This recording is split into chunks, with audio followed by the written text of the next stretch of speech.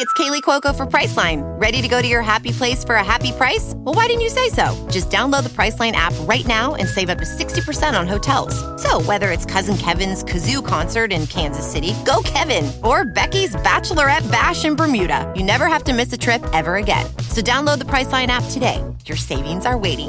Go to your happy place for a happy price. Go to your happy price, Priceline. Every day, we rise, challenging ourselves to work for what we believe in. At U.S. Border Patrol, protecting our borders is more than a job. It's a calling. Agents answer the call, working together to keep our country and communities safe. If you're ready for a new mission, join U.S. Border Patrol and go beyond. Learn more at cbp.gov/careers. Welcome, Weirdos. I'm Darren Marlar, and this is Weird Darkness.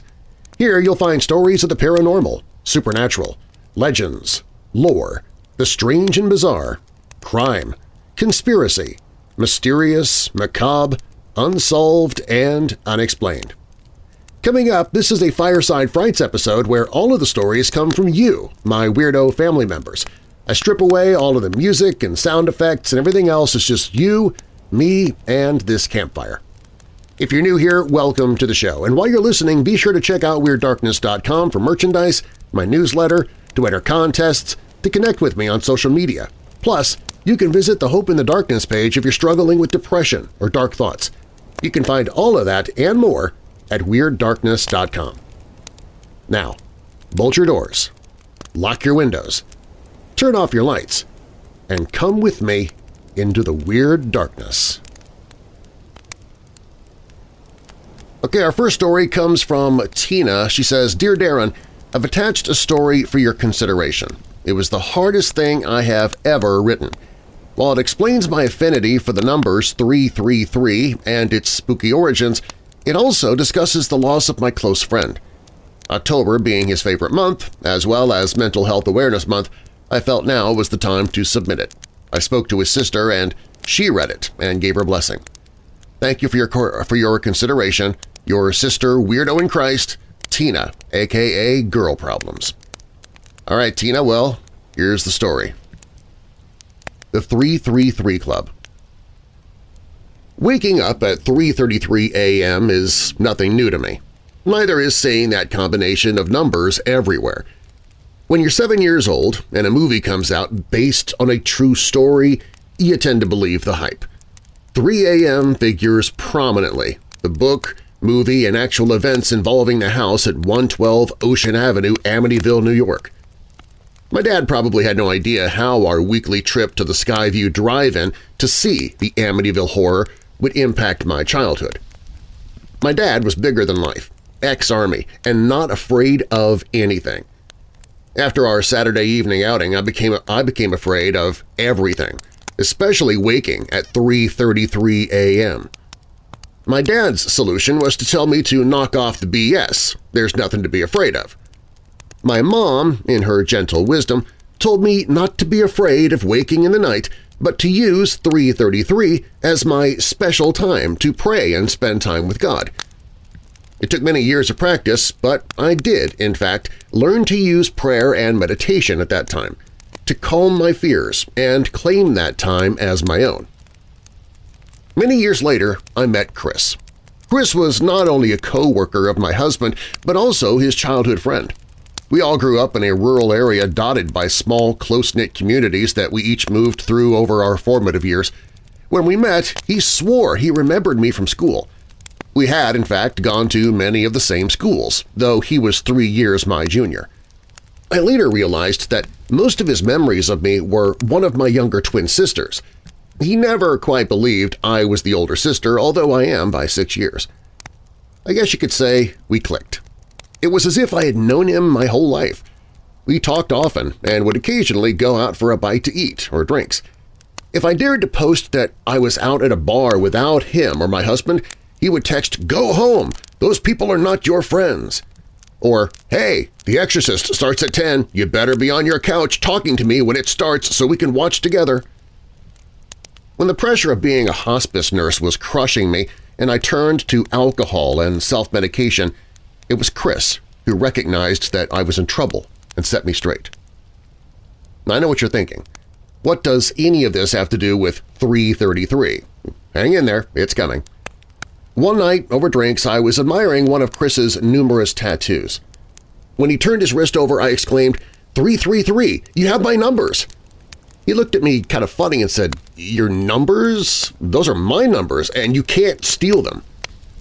Eager to lay claim to my numbers, I explained about the waking up, the trauma of growing up in the shadow of the Amityville Horror, my mother's solution, my years of seeing those numbers everywhere, and how important that time of prayer had been in my life.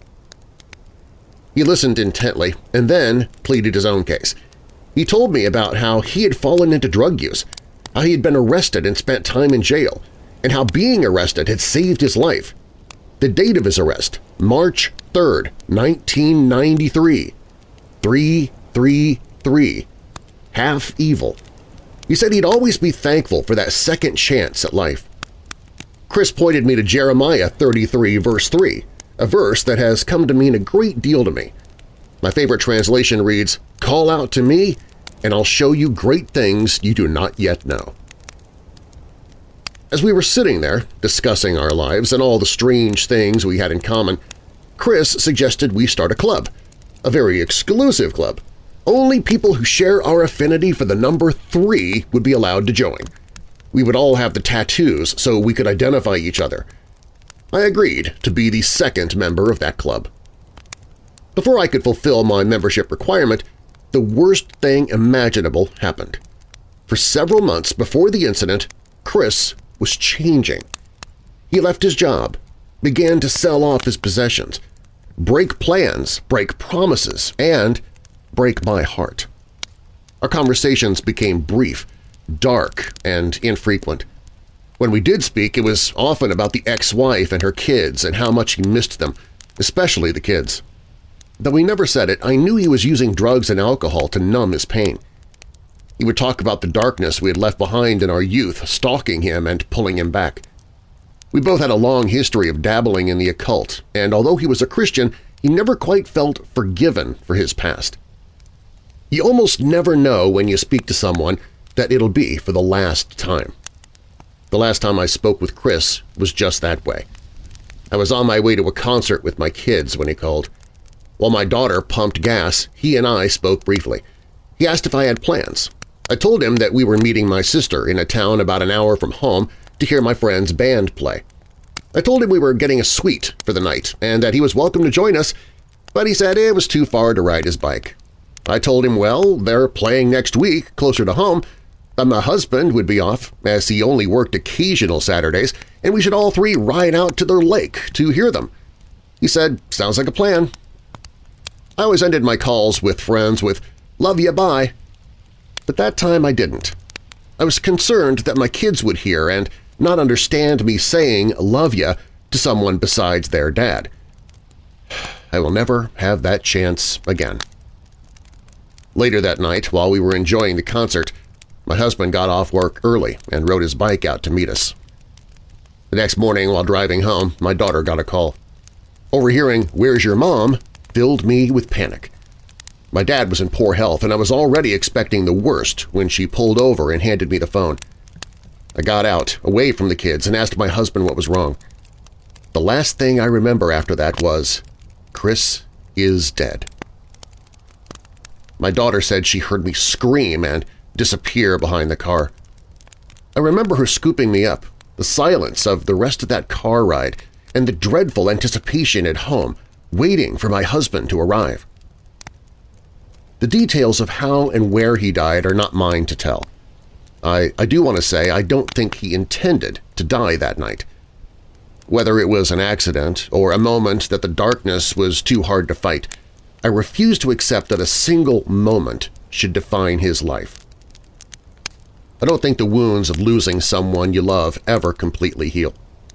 The edges come together enough for you to function, and you may look all right to the casual observer, but the scars are always there and tender. For years after his death, I would pull up his old messages and read them again. and I still occasionally write to him as if he were only a few miles away. In the months and years that have followed, I see 333 more than ever. I'm a long-haul semi-driver, and I see 333 along the road on signs, in addresses and phone numbers where I pick up and deliver, in my mileage at the end of the day, in my distance on the GPS. Sometimes I almost hear, "Hey, look at this! Pay attention to that!" If I'm lonely or afraid, it shows up. If I'm frustrated and looking for an answer, it's close by.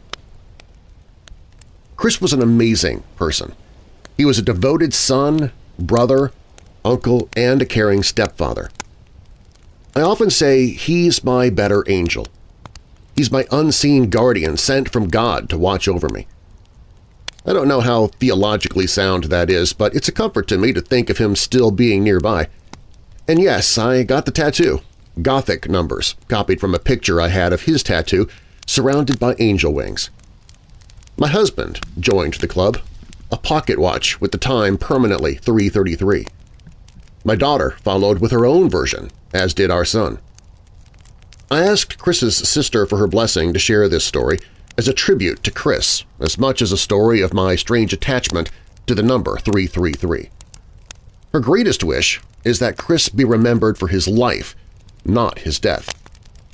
It is said that no one is truly gone until the last time they are remembered. As long as even one of Club 333's members remain to be asked what's the story of that tattoo, Chris is not really gone. If Chris could have seen the ripples of grief that his sudden leaving created, I believe he would be here today. Knowing this, you matter. You are worth fighting for. If you're struggling, reach out for help. Don't give in to the darkness.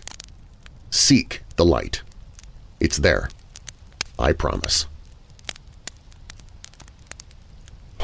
Wow, Tina.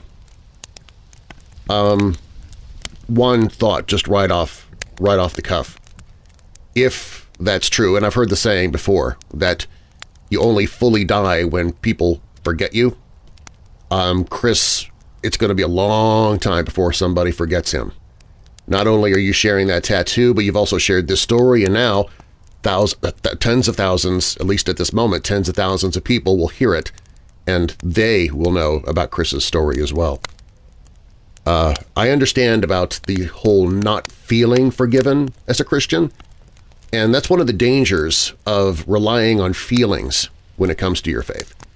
I actually got saved, quote-unquote, in a church that was all about feelings. It was all about emotions and the experience, and that's actually pretty dangerous.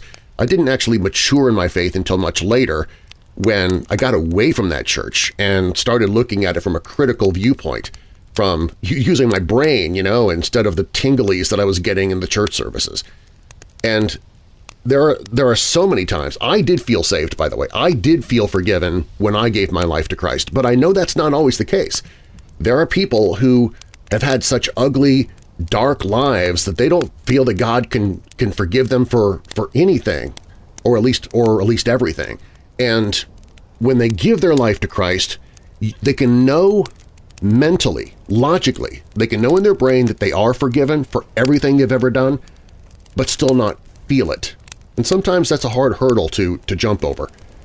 But I would recommend, if anybody has given your life to Christ or are thinking about doing it, well, number one, please do it. And if you have any questions, drop me an email and I'll be happy to discuss with you. But don't rely on feelings to make it to determine whether or not your decision is real or if it is taken, if it's legit, because your decision is legit. Just don't rely on the feelings of that. And you make a very good point here, Tina. That last conversation you had with Chris, that you didn't say "love ya, bye" because your kids were listening, and and I totally understand why you would choose not to, because you don't want the confusion of that. But it's also a very important message. Tell people you love them while they're here, when you're on the phone with them. I use love maybe a bit too liberally, because I tend to love people quickly And so not only do I say I love you to my bride when I'm on the phone with her, I say it to her numerous times throughout the day. Every time we're planning on parting ways, even in the house, if she's walking to the family room and I'm walking to the office, I give her a big hug and say, I love you. If she's going downstairs to do laundry and I'm upstairs watching TV, I say, I love you. We never miss a chance to say I love you. And I do that with friends too. I will, if I'm on the phone with them, it feels a little bit weird to type it out if I'm typing an email, but if I'm on the phone with somebody, I'll say, hey man, I love you. And I've even met a couple of people at the cons. Joe and Michaela, for example, if they're listening, they know who they are, but I don't really know them all that well, but for some reason there's a connection there, and I can literally say, I love that couple. They're great people. And I don't want to lose an opportunity to say that to them. And Jaxie, another person that I met at another recent con, I just felt there was a connection there. So I say, and I kind of say, hey, I love you, sis. That way they don't think that I'm coming on to them, because they are both beautiful women. But it's just more like, hey, love you, and just leave it at that. I think that's something important. And letting that darkness get the best of you, man, that is hard. I received an email today from a mom who was desperate, asking about the Hope in the Darkness page because her son really needs help. He needed medication. Sometimes that darkness gets hold of all of us. Whether or not we suffer from depression regularly or not, we are all susceptible to it. And it's important to know that you're not alone when that happens. I know you feel alone because that darkness is so overwhelming. It is so claustrophobic. It really does kind of build a wall around you where you don't really see and feel other people. You know they're there. I mean, you do see them literally, but you don't feel that they're there. And again, you can't rely on feelings, but those feelings kind of just bottle you in and you feel like you are all alone in the world. And in that darkness, it feeds on you, and it starts that circular reasoning. You start thinking of those things that you regret in life, or things that you wish were different, things that you might want to do but feel like you can't do, or whatever. But there's something that you really wish would change, and that feedback loop just continues, and it gets darker and darker and darker. And the more, and I'm talking to myself on this as well, because there's one particular issue that I'm dealing with right now that I really am struggling to get past when it comes to that circular mindset. So forgive me if I do a little self-counseling here at the same time, but you got to get out of that cycle. Find something to take your mind off it and do something else. And don't be afraid to reach out for help. Reach out to a friend, family member, or a complete stranger online with those resources that I have on the Hope in the Darkness page. You've got that 7 Cups app, which is absolutely free, so you can go there and speak to somebody one-on-one, or you can jump into a group chat. The International Foundation for Research and Education on Depression, IFRED, they have numerous links on their website where you can reach out for specific groups. Like, for example, if you happen to be LGBT, or if you happen to be a veteran or whatever, they're actually divided into certain groups, so you'll feel more like you're a part of them when you reach out to them. And if it's really desperate, do not hesitate. Call that Suicide and Crisis Lifeline. It's there for you 24 hours a day, and they want to talk to you. Tina, thank you very much for that email. I really appreciate you sharing it. And I also appreciate your friend allowing you to share that, because it is so extremely powerful. And now I have a feeling that many of us are going to be looking at 333 and seeing it a lot more often as we're driving down the roads and seeing those mile markers and exit signs and seeing it on our clocks. We're going to start seeing 333 now because you brought it to our attention. Let's just hope it doesn't freak people out too much. Lucky Land Casino, asking people, what's the weirdest place you've gotten lucky? Lucky? In line at the deli, I guess? Aha, in my dentist's office. More than once, actually. Do I have to say? Yes, you do. In the car before my kids' PTA meeting. Really? Yes. Excuse me, what's the weirdest place you've gotten lucky? I never win and tell. Well, there you have it. You can get lucky anywhere, playing at LuckyLandSlots.com. Play for free right now. Are you feeling lucky? No purchase necessary. Void where prohibited by law. 18+. Terms and conditions apply. See website for details. With the Lucky Land Slots, you can get lucky just about anywhere. This is your captain speaking. We've got clear runway and the weather's fine, but we're just going to circle up here a while and get lucky. No, nothing like that. It's just these cash prizes add up quick. So I suggest you sit back, keep your tray table upright, and start getting lucky. Play for free at LuckyLandSlots.com. Are you feeling lucky? No purchase necessary. Void where prohibited by law. 18+ terms and conditions apply. See website for details. Okay, round two. Name something that's not boring. A laundry? Ooh, a book club. Computer solitaire, huh? Ah, oh, sorry. We were looking for Chumba Casino. That's right. ChumbaCasino.com has over 100 casino-style games. Join today and play for free for your chance to redeem some serious prizes. ChumbaCasino.com. No purchase necessary. Void where prohibited by law. 18+ terms and conditions apply. See website for details. Jenny sent in hers saying, "Hi Darren, first things first, happy birthday to Weird Darkness. I'm also in the fan wagon of Weird Darkness, being a fan in the fan. Oh, okay, sorry, she's not talking about the Weirdo Wagon. I'm also in the fan wagon of Weird Darkness, being the first podcast that I've ever listened to. I've tried several since then, but none can compare. I found you by searching for stories on Bigfoot and came across the True Bigfoot Stories You've Probably Never Heard, Darkive, from October 2016, about 6 months ago, and I am hooked. Most recently, I came across the Fireside Frights episodes and have been listening to them exclusively.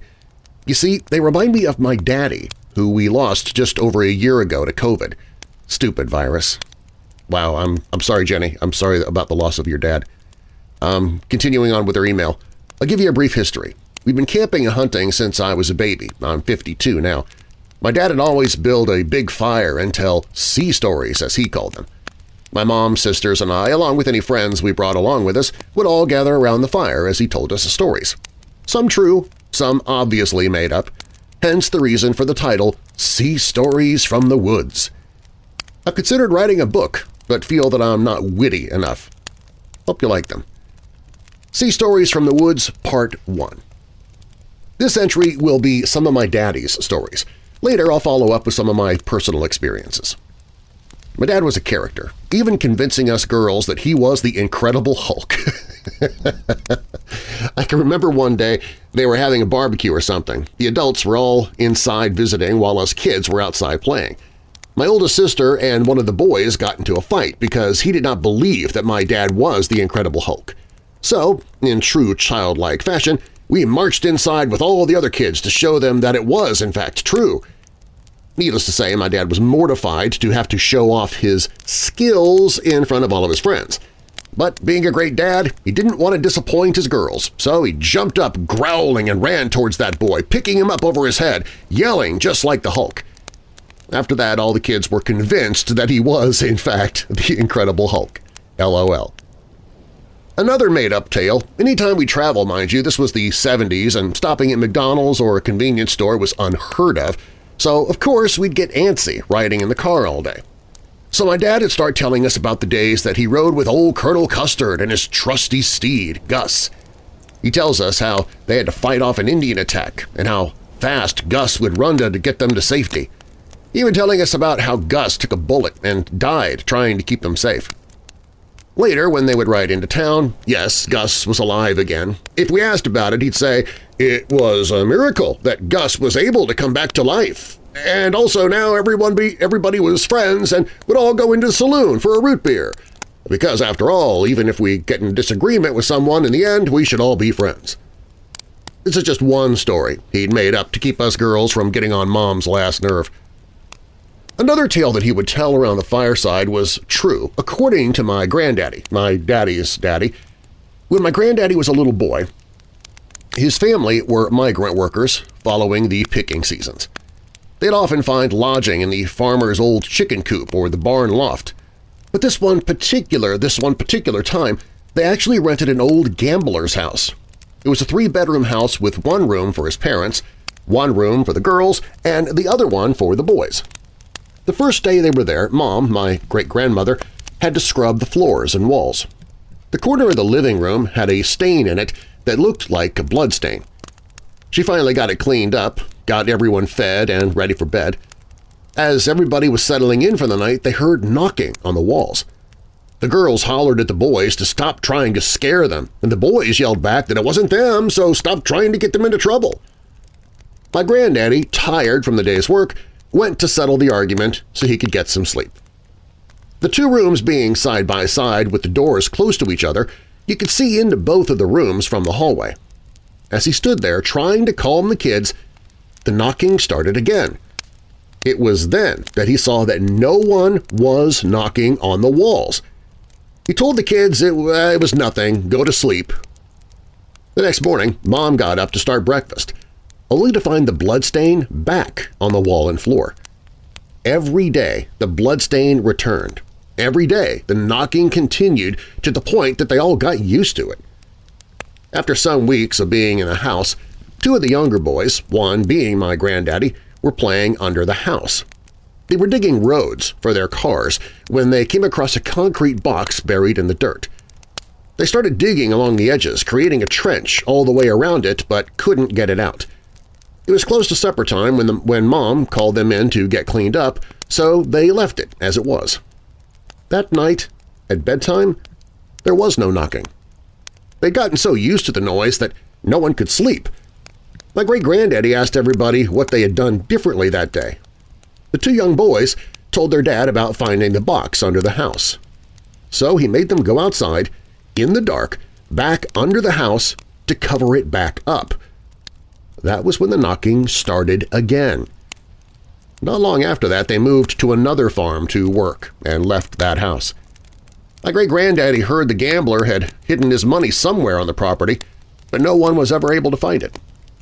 The gambler was killed by a robber looking for his money in the living room, leaving the bloodstain on the wall where he died. Okay, one last story that my daddy told us. This one was actually the story that started my fascination with Bigfoot. My uncle worked the 3 to 11 shift, 3P to 11P. When he got off work, he'd go home, get his gun from where my aunt would put it just inside the front door. Then he would go get his hunting dog and head to the woods. This was back in the 60s, so the regulations were way different back then. On this particular night, he had decided to park his car down in a dried-up ravine. He had trained his dog to make small circles, returning to the car, then going out in larger circles, each time returning to the car. If the dog bayed, signaling that he had treed something, then my uncle would go find him. On this night, the dog had made several circles, returning with no signs of sniffing anything out. He'd sent him out yet again when it started to rain lightly. My uncle was thinking about calling the dog back when he heard the eeriest cry and smelled the most awful smell. He had hunted those woods all his life, ever since he was a little boy, but he had never heard or smelt anything like it. He quickly decided it was time to get out of there. He called for his dog, but didn't hear or see him anywhere. After a few minutes, he called again and waited for the dog to return. After a few more minutes of waiting, the dog suddenly came into view. Running quickly to the car, the dog jumped through the driver's side window, got down into the passenger floorboard, shaking uncontrollably. It was then that my uncle heard the same eerie cry, but close by. He put the car in reverse and got out of there quick, fast, and in a hurry.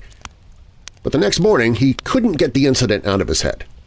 He decided to go back during the daytime and see if he could find anything. When he got to the ravine, he got out to look around, and that's when he saw very large, human-like footprints in the ravine, even crossing over the tire tracks that his car had left in the rain. From my knowledge, my uncle only ever told this story to one person, my dad, and he never wanted to talk about it ever again. Thank you for everything you do to bring light to those in need. Be blessed. In Part 2, I'll tell you about my personal experiences. Oh, come on, Jenny. You're going to make us wait for the personal experiences after all of that? Your uncle, your dad, your granddaddy, they all sounded like characters. So I'm looking forward to hearing your stories because I'm sure it's probably genetic. Kimberly sent an email. She said, I love listening to your podcasts. I'm a scientist, and any belief that I have in the unexplained has only been because I could think of no other reason. For years, we rented a home on 2 acres in a lovely treed community on the outskirts of an old mining town in the mountains. The home was built in the 1930s. The garage was separate, and the laundry was outside, around the corner and down the stairs into the basement. At the time we first walked through to see the house with the owners, they expressed their concern with having small children, then a newborn and a 2-year-old in the house, with a standard twist lock on the 2 entry doors. The owners feared that a curious child would accidentally turn the lock while I happened to be outside or would follow me out and close the door, thus locking all of us out. They asked if they could remove the lock and have us just use the deadbolts. We agreed. One day, in the summer a couple of years later, while my husband was working down the mountain, a volunteer from my work offered to come over and help me dig in some ground wire to secure my new chicken yard. We were attaching it to an old wood shed that the owner gave us permission to turn into a coop. My children were digging in the dirt and playing with toys outside in the shade. After working for a couple hours in the heat, I offered to go in and get some lemonade for us to take a break. When I reached for the front door, I found the deadbolt locked. It was the main door that we went in and out of, and I didn't remember going through the other. Perplexed, I went to the second door only to find it deadbolted as well. I walked back to the first and tried again, thinking that it was just sticking. But the sound of the bolt, solid in the lock, was clear. Patting my pockets down, no keys. Looking around, I confirmed that my children were still right where I'd left them. I walked to the other side of the garage to see if my husband's car was in the driveway. It wasn't. I went back to inform my friend that the doors were locked and I couldn't get in. He checked the doors himself and found them locked. My only option was to remove a screen at the kitchen, slide open the window, and slip in. After making my way into the house through the window, I went to the mantel over the fireplace where I always left my keys. There they were, sitting just as I'd left them. I pocketed them, walked to both doors, and unlocked each before going back outside with glasses of lemonade for all of us. Months later, I was sitting in the office with my 4-year-old. The office had big picture windows that overlooked the wooded lot behind the house. My son was looking out the window and asked me, "Who's that man down there?" Thinking he meant my neighbor on the other side of the lot, I glanced out. No one was there. I asked him, "Where do you see a man?" "Right there," he said. Thinking he saw someone walking down the road on the other side of the lot, I asked him about that. "No," he confirmed. He was still staring intently. "Do you see him now?" I sat down next to him. "Yes," in his sweet little 4-year-old voice. "Where do you see the man?" I asked, as I was looking out the window. He pointed to the middle of the lot and said, "There." No one was there. "I don't see a man, honey. Maybe it was the neighbor." I went back to my work, knowing that wasn't the answer. My son continued looking out the window for a few moments more and then went back to playing. I never had any negative feelings in that house, quite the opposite, actually. It had a very healing feeling to it. We lived there for a total of 5 years, with no further incidents. Kim in Julian, California. Wow, Kim, you know what? If you gotta be haunted on your property, having something that has that feeling quality is definitely the way to go. Thank you for the story. Okay, this next one comes from Kelly. She says, "Hello. These are a few encounters with the childhood home I grew up in. Thanks in advance for taking the time to read. I enjoy your podcast very much and tell people to check it out all the time. Sincerely, K.B. Hurst." Here's what she wrote. "I've always been a very spiritually aware person, mainly because of experiences I had growing up in my childhood home. My first creepy encounter was probably at roughly 4 years old. I've been lying down in my older sister's bed. I was very attached to my older sister. She was 10 years my senior and, to me, as cool as Madonna or Cyndi Lauper. Yes, I'm dating myself, an 80s kid here. I'd awoken from my afternoon nap and could hear my mom cooking lunch for me. I could smell the chicken noodle soup, and as I rubbed my eyes, got my tiny self up and wandered into the hallway. There, standing in the hall, was a tall man. He resembled a family friend of ours, and he had a friendly face. He smiled down at me and bent over to speak to me. He seemed to need help with something, but I had no idea.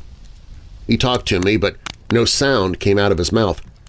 At my young age, nothing fazed me. I simply offered to help him by yelling down at my mom. "Mom, the man needs help!" "What?" she yelled back to me. I could hear my mom taking our plates and rustling what sounded like potato chip bags. "Mom, the man in the hallway needs help!" With this comment, my mom bolted up the kitchen stairs. We had two sets, one that led upstairs from the living room and one set of stairs that led upstairs from the kitchen. She had a towel drying her hands when she got to the top of the stairs. Her expression was one of controlled annoyance. "A man? What man? What are you talking about?" "The man was right there. He was here." I was confused. He seemed to have vanished into thin air. My mom went into my brother's room and appeared to search around, and then she looked down at me and shook her head. "Hey, sleepyhead, I think you were dreaming." With that, she said no more of it. Later that night, I recall looking out my bedroom window. We have 3 apartment complexes behind our big house. There was an alleyway between them, so the tenants had access to their parking lot behind the apartments. I looked out my window, and there, standing in the alleyway directly facing my house, was a man in dark clothing.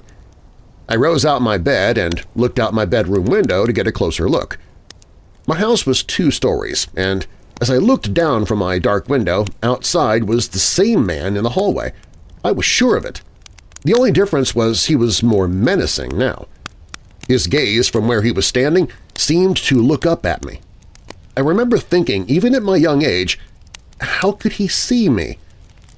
The man would appear out there every night for a week and seemed to be staring at my window. I didn't want to go outside and play in my backyard. It gave me the creeps. Eventually, I stopped seeing the creepy man. I didn't talk about it either to my mom because she didn't believe me. She figured I was playing pretend or that it was some imaginary friend I'd made up. I should probably mention that our house was adjacent to a busy road with a vast cemetery. It was one of the largest cemeteries in my city. The second genuinely frightening encounter occurred around the fall of that same year, right after I had begun kindergarten.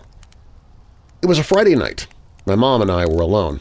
My father was bowling with his league, and my sister stayed at her best friend's house for a teenage sleepover. I had an older brother who was 12 and had just left to go to his friend Scott's house. I'd been outside playing with my brother before he left, so I needed a bath. I insisted on reading books first and asked my mom if she'd read The Little Mermaid to me from one of her books from the childhood collection before she bathed me. I'd do anything to avoid bedtime. My mom had me curl up onto our living room couch. She opened the sizable encyclopedia-sized storybook with all the fairy tales, turning to Hans Christian Andersen's The Little Mermaid. As she read to me, I recall that one of the living room lamps began to flicker. She stopped looking around the room, and she continued, as if waiting for something else. She was reading to me, and I was listening to the story being very quiet and immersed in it when I heard what sounded like girls whispering and giggling. They were giggling, and it sounded like a group of little kids. The sound sounded as though it was coming from the corner of our living room where our bookshelf was. The couch we sat on was across from the bookshelf in between 2 front windows. I sat up, peering out the window. My mom looked down at me, and she had heard it too. "It's coming from the bookshelf," I said. "No, it's coming from outside. It's probably your brother out there." She got up, went to the front door, opened it, and looked out. There were bushes just under the windows, and my mom grabbed a flashlight from our closet. My mom was sure it was my older brother. She shut the door, picked up the book, and sat me at her side. "There now, they'll know we found them out." My brother was a known prankster. It was getting darker outside, and my mom wasn't yet concerned, so she continued to read. It wasn't much longer after that the laughing continued. The laughing got louder, still coming from the corner of where we were. The sound appeared to be coming from the bookshelf, but my mom swore it was from outside the window where we were seated. I started to get very scared. "Mommy, that isn't Rob." I knew something was going on, and even at that young age I knew instinctively it was something else. I felt something watching us. She looked at me and very angrily got up, so I knew she was mad at whoever this was. My mother was convinced it was someone, and the next culprit was the neighbor kid next door. She had me come with her as she strolled over to our neighbor's house and knocked on their front door. Our neighbor answered the door with a friendly greeting. "I'm sorry, but is your son home?" The neighbor kid was the same age as my brother. He was one of my brother's other friends, so it wouldn't be uncharacteristic of him to be out there playing a prank. My mom explained to our neighbor about the creepy giggling. My neighbor was understanding and told my mom that her son was in his room playing Atari most of the evening and had not left. She seemed as concerned as my mom and promised to keep a lookout just in case someone was outside. My mom took me back into the house and sat down. "I didn't see anyone outside, so maybe we are just hearing things." She sat me on her lap and began to read to me and didn't stop even when the laughing started again. It would stop and then get louder. The laughter sounded as if it were behind us in the corner of the room I had initially suspected. "Mommy, it started again. Do you hear it? Do you think it could be Rob and Scott?" I asked her. With that, my mother got up and went into the kitchen, which was dark. There was a small desk with a rotary phone on it, and she picked it up. She began dialing a number and stood there for what seemed forever. Finally, she started talking. "Hello, Mary. Are Rob and Scott there?" "Okay, yeah, well, there's been some kid outside all night making a ruckus, and I wanted to see if it were them. If it had been, Rob would have been grounded." "Okay, well, thanks. You too," she said. "Have a good night." My mom hung up the phone and looked at me. "Well, it must just be the other kids playing jokes," she said. "Your brother and Scott have been watching a movie on TV and eating pizza since they got to Scott's house." "Well, it's time for your bath now. It's almost 9 o'clock. I could sense my mother's frustration, and all she wanted was to relax at this point. It was Friday night, so Dallas would be on later, and she wanted me in bed so she could stay up and watch it in peace. My mom went upstairs to the bathroom to run the water. I froze. She left me downstairs and walked upstairs, seemingly unconcerned about the evening events. I stood refusing to go upstairs. I heard bathwater running, and my mom called down to me to get upstairs. I got halfway up the living room stairs and looked down into our kitchen stairs. As mentioned earlier, we had kitchen stairs that led upstairs and stairs from the front of the house. At the bottom of the kitchen stairs were 2 windows. As you went down them, one on the side of the stairs was one window that looked out over our driveway. It had one of those cheap plastic blinds you had to pull down to get it to move up. Also facing the bottom of the same set of stairs was our kitchen sink, and another one of those stupid plastic blinds. Suddenly, the one hanging over me by the sink snapped up on its own. I was startled and froze in place. On the other side of the kitchen, where there was a breakfast nook with a window overlooking our backyard, we had a third plastic window. That plastic blind also went up by itself. I ran upstairs crying to my mom in a frenzy. She was having none of it. "Stop it! Just forget it and start getting ready for your bath," she said, a bit aggravated with me. I think she didn't believe me, thinking my imagination was running wild at this point after the evening's earlier events. "Come on, let's go get ready." She grabbed my hand and began to take me into my bedroom. She and I both paused as we stood in the doorway. The laughing had started again, only this time it was coming from my bedroom, near my bed. My bed was across the room in a corner of my room facing a small closet. I always had my stuffed animals on the bed in a pile. The laughter was coming from one of them. The creepiest part was the dolls all were facing the door as though looking at us. They were not facing the direction that they had been in previously. I stood in terror. I refused to take one step in there.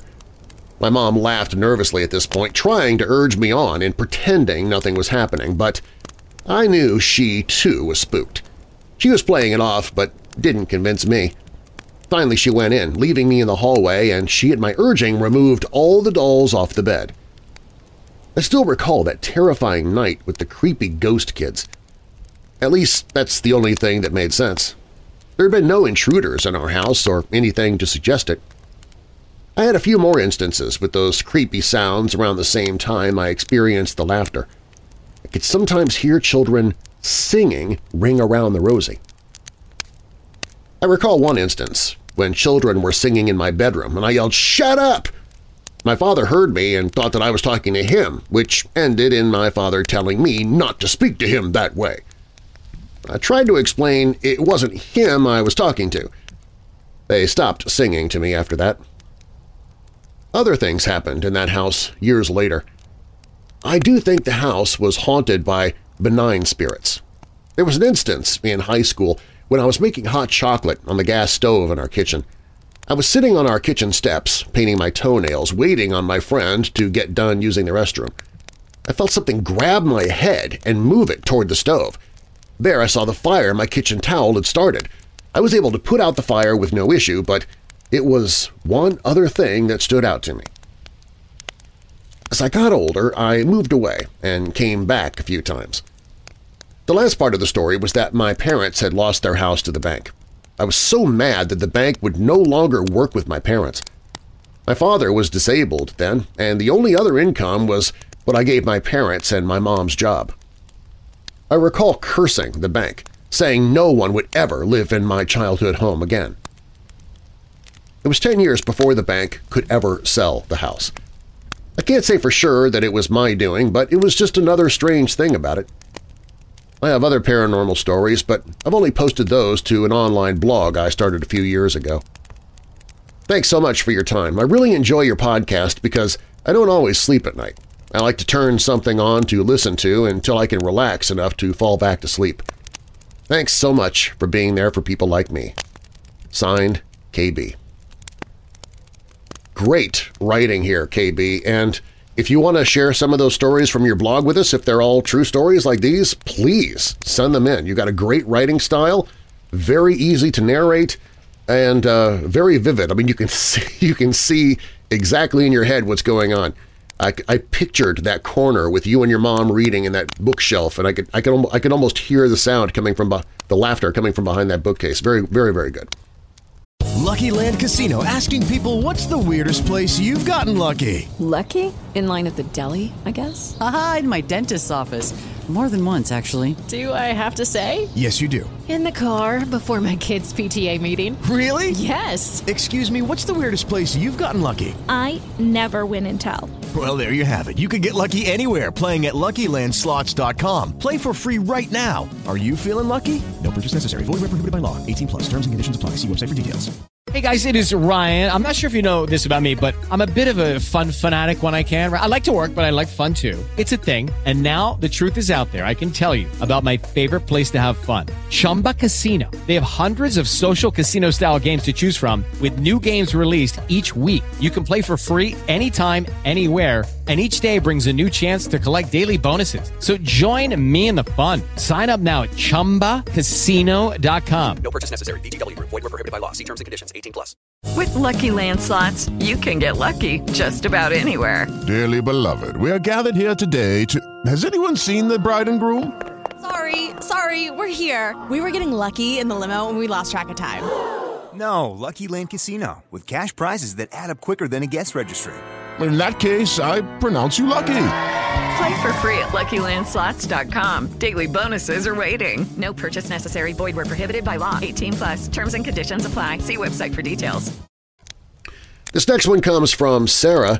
She says, "Hi, I just started listening to your podcast and I'm hooked. I always loved cryptids and all things spooky. I'm very emphatic towards the other side. My story takes place in about 2007 or so. My mom, dad, sister, and I went to stay the night at the Myrtles Plantation in St. Francisville, Louisiana. It was a really cool experience. My dad and I did our own ghost hunt with his FLIR, F-L-I-R, that he uses for work. I'm sure that means something to the ghost community, but I don't know what that means. Anyway, unfortunately, we didn't catch anything with it. We did have quite a few things happen. We were all just walking around the grounds and ended up inside the main house. My mom sees an old photo of a lady sitting on a table and said, "Well, she's not much of a looker." We laughed, and then the other photo frames on the table all fell forward face down on the table. We were freaked. These were those frames that lean back with the little easel part attached, and they normally would fall backwards, but these all fell forwards. We set them back up and looked to see if there were strings or something, and we found nothing. Another thing that happened was we were doing a guided tour, and I kept having cold spots following me and brushing against my back. My mom took a picture of me in front of this big mirror, and behind me you can see what looks like to be a figure wearing a Civil War-era hat. Thanks again for all the awesome content. Signed, Sarah. P.S. I'll attach the picture. The person in the green shirt is my mom. These were a piano behind her, and there was a piano behind her and nothing else. So it's like the figure is behind my mom. Okay, well, obviously you can't see those photos here in a podcast, so I will post these to the website at WeirdDarkness.com. If you go to the special series episodes, and there's a drop-down box there where you can click on Fireside Frights, and you can see all of the episodes of just Fireside Frights. And this episode will be there for you to click on, and I'll post the photos in that post. So now I need to remind myself to come back and do that. Okay, this next one comes from Cassie. She says, "Hello, Darren. My name is Cassie. Casey. And I've been a silent member of the Weird Darkness community for a couple of years now. I can't tell you how much I enjoy your podcast. Honestly, when I've tried to branch out to other podcasts, they just don't compare, and within minutes I'm back to the darkness enjoying my stories. I never get tired of creepypasta and true crime. I'm very excited to tell my story to you. It'll be the first time I've shared the story with someone other than a close friend or family member. This story is 100% true, and I will include a link at the end to an article that'll give you further insight into the history. It's a very special story, and I'm happy that if it's going to be told, it'll be Darren Marlar doing the exclusive telling. I grew up in Winston-Salem, North Carolina, where I still commute to work. My mother and stepfather were looking for a home for us, and through a realtor they found an older home that was for sale on a quiet road in a very nice area. The house was very old. It was very interesting. There was a mount on the wall in the downstairs hallway where an old-fashioned antique phone would have once been placed. The entire house has solid wooden floors. There were dresser drawers built into the bedroom walls, which was not like anything I have seen in more modern homes. There were bookshelves built around big, beautiful windows in the downstairs living room, and there were secret rooms inside all three of the upstairs closets. The one in my room was the biggest. My closet was very unusual.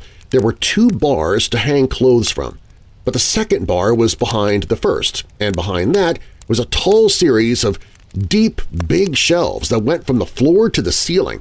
It was a deep closet, but narrow, and upon opening the closet door directly on your right was a secret door that you almost couldn't notice.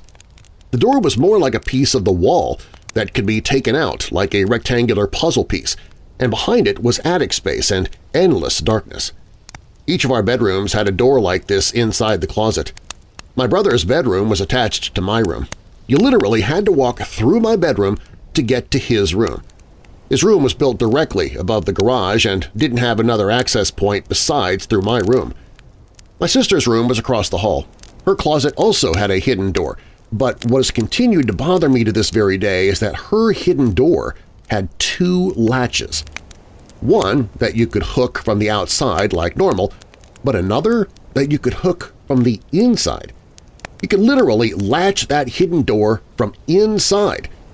I could never understand the purpose of this or the fact that I found empty cat food containers and feeding dishes inside her hidden room, as if somebody was hiding a cat in there once upon a time. I think it was the very first day living there that the first "Welcome to the Haunted House" incident took place. My parents were moving things into their bedroom, and they closed the bedroom door. When they went to open the door, the entire doorknob, which was an old-fashioned skeleton key style that I loved, came apart, locking them in the room. I would not have read so far into this event if it wasn't for everything that would follow. I remember that very day noticing a large brown stain in the wood floor of my parents' bedroom. And in retrospect, I remember my parents avoiding my inquiries about it. I think they already knew what it was. No one told me anything about the house when we first moved in. We were renting at that time because my parents were unsure if they wanted to buy this house. It was beautiful, but being so old, it needed quite a few updates. However, there was much more to this house than we knew. I can only speak to my own experiences. I might be the only one who picked up on anything. My brother was away a lot, and my sister was 5 years old at that time. In the beginning, it was the banging. I'd hear a loud bang from nowhere, and I could never be sure of its origin. It could be day or night, and this would happen. I'd feel like it came from inside the wall, maybe from the hidden room in my closet, but I could never bring myself to look there. When it would happen at night, it would startle me awake. It was an odd feeling, like I just heard a loud noise in my sleep and was abruptly awoken, but then all would be silent. I even remember saying, "Stop! I need to sleep!" out loud on more than one occasion. I once came home to find that the pipes under the kitchen sink were spraying out water and flooding the kitchen. Water was dripping down into the basement through the wood floor. I can't begin to tell you how scared I was in the basement. I remember thinking it was weird that the pipes had started spraying. There was nothing wrong with them before that I knew of, and it was warm outside, so they hadn't frozen and burst. It was out of nowhere. Then there were the phantom calls from downstairs. I'd be in my room, and from downstairs I could hear my mother call. I'd yell back, "Yes," and hear nothing. A few minutes later, "Casey!" again from downstairs. Clearly my mother's voice. I'd call back again. Nothing. Finally, I'd get up and walk downstairs only to have my mother insist she had not been calling me. That happened frequently enough. My bedroom TV would also randomly turn on or off, which I always found to be creepy, but I wanted to believe it was just a malfunction. Then there was a night when my brother had gone to our biological dad's house to spend the night and I had stayed home. My little sister was sleeping downstairs with my mom and stepdad, so I was upstairs alone. Now at this time my brother and I were high school students, and my brother played on the basketball team. He always lugged around his big, heavy gym bag full of smelly basketball shoes and gym clothes, and when he dropped that bag it always hit the floor with this loud thud. As I was laying in bed that night, I remember having the TV on to just static. I was afraid and wanted the light from the TV, but had the sound turned all the way down. I mentioned before that there was only one access point into my brother's room. You would have to walk through my bedroom, and no one was upstairs that night besides myself. From inside my brother's bedroom, I heard a loud thud that sounded like him dropping his gym bag off of his shoulder onto the floor. I listened, and after a few seconds I heard a dragging sound, as if whatever made the thud was now being dragged across the room. It sounded like it was coming towards the door that connected our bedrooms.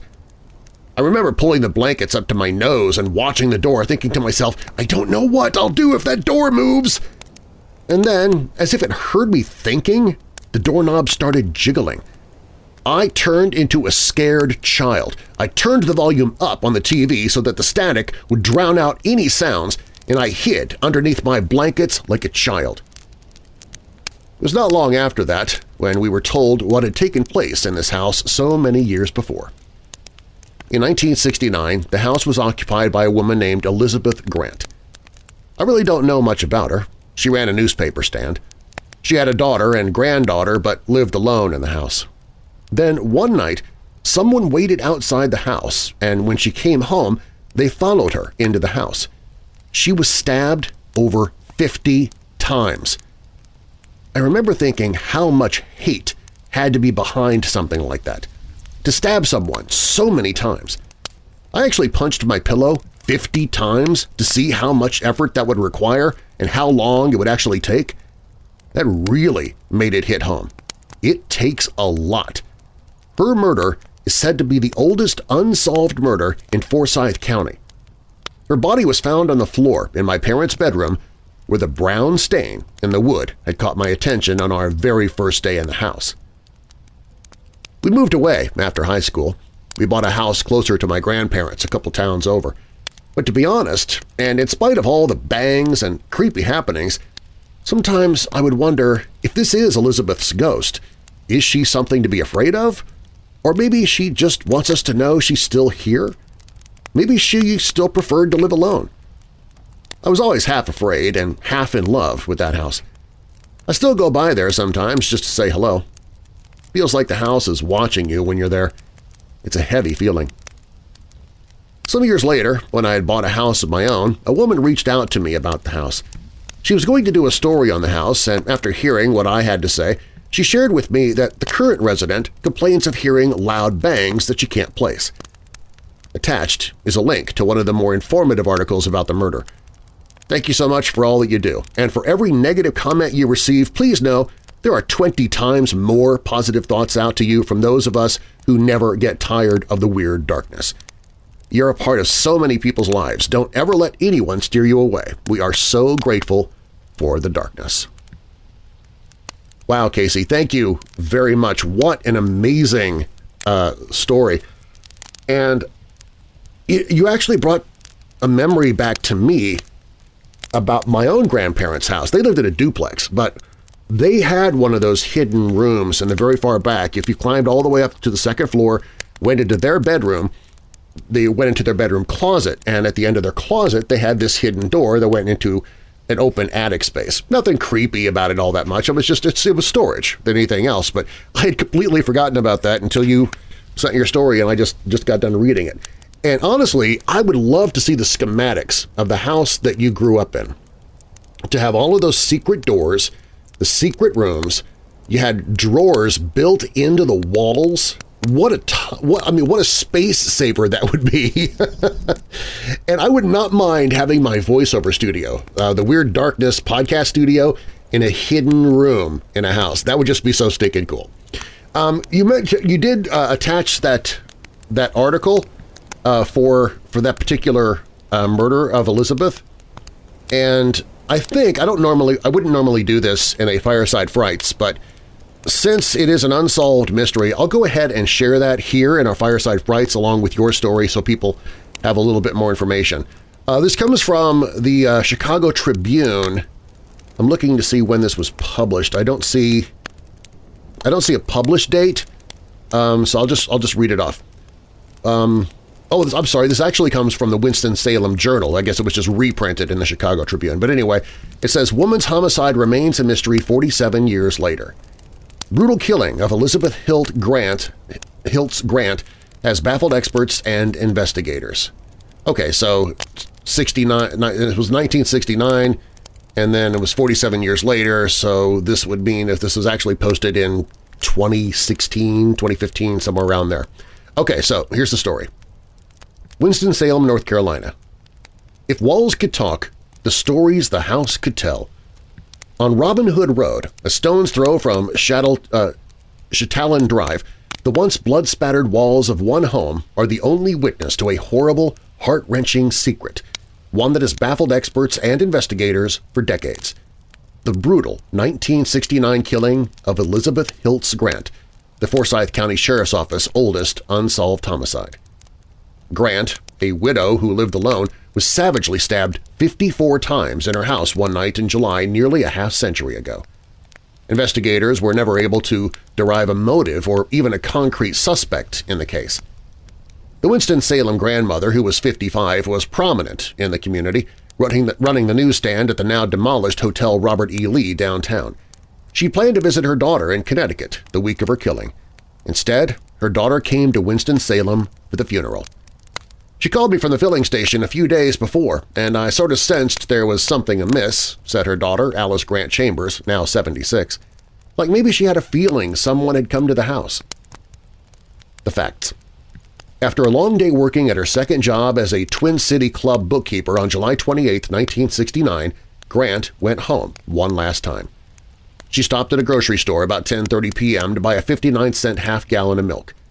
Grant had just enough time to carry in her groceries through the back door that led into the kitchen before she was ambushed by her attacker. Her back window had been pried open, leading police to believe the attacker had been lying in wait. The window screen was never found. After Grant was attacked, she fought her way through the house, leaving a trail of blood before dying on the bedroom floor. She put up a tremendous fight, said former Sheriff Ron Barker, who worked on the case under the then-Sheriff Ernie Shore. Best I can tell, somebody was awful mad at her or started panicking when she fought back. 4 bloody knives, including a 16-inch-long butcher knife, were found by her side. It was unclear whether Grant had used one of the knives to defend herself. A pair of clean, gray suede desert boots, size 9.5 and not belonging to Grant, were tidily placed on a rocking chair in the bedroom. Investigators were mystified that the attacker was able to leave without tracking any blood across the floor, disappearing into the soggy night. Grant had been killed in the midst of a rainy streak, and footprints could be tracked to the lawnmower in her garage, where police theorized the killer may have sought shelter from the rain. An unidentified neighbor who was waiting for his wife to return from the hospital reported that he'd heard a car door slam about 10:30 p.m. and went to the porch to see if it was his wife. A man called out to him, sheathed in darkness, and asked if there was a filling station nearby. Roughly a half hour later, the neighbor heard a car door slam again and the car zoom away. But the neighbor never heard the screaming that was sure to have pierced the quiet night as Grant fought her way through 4 rooms of her house.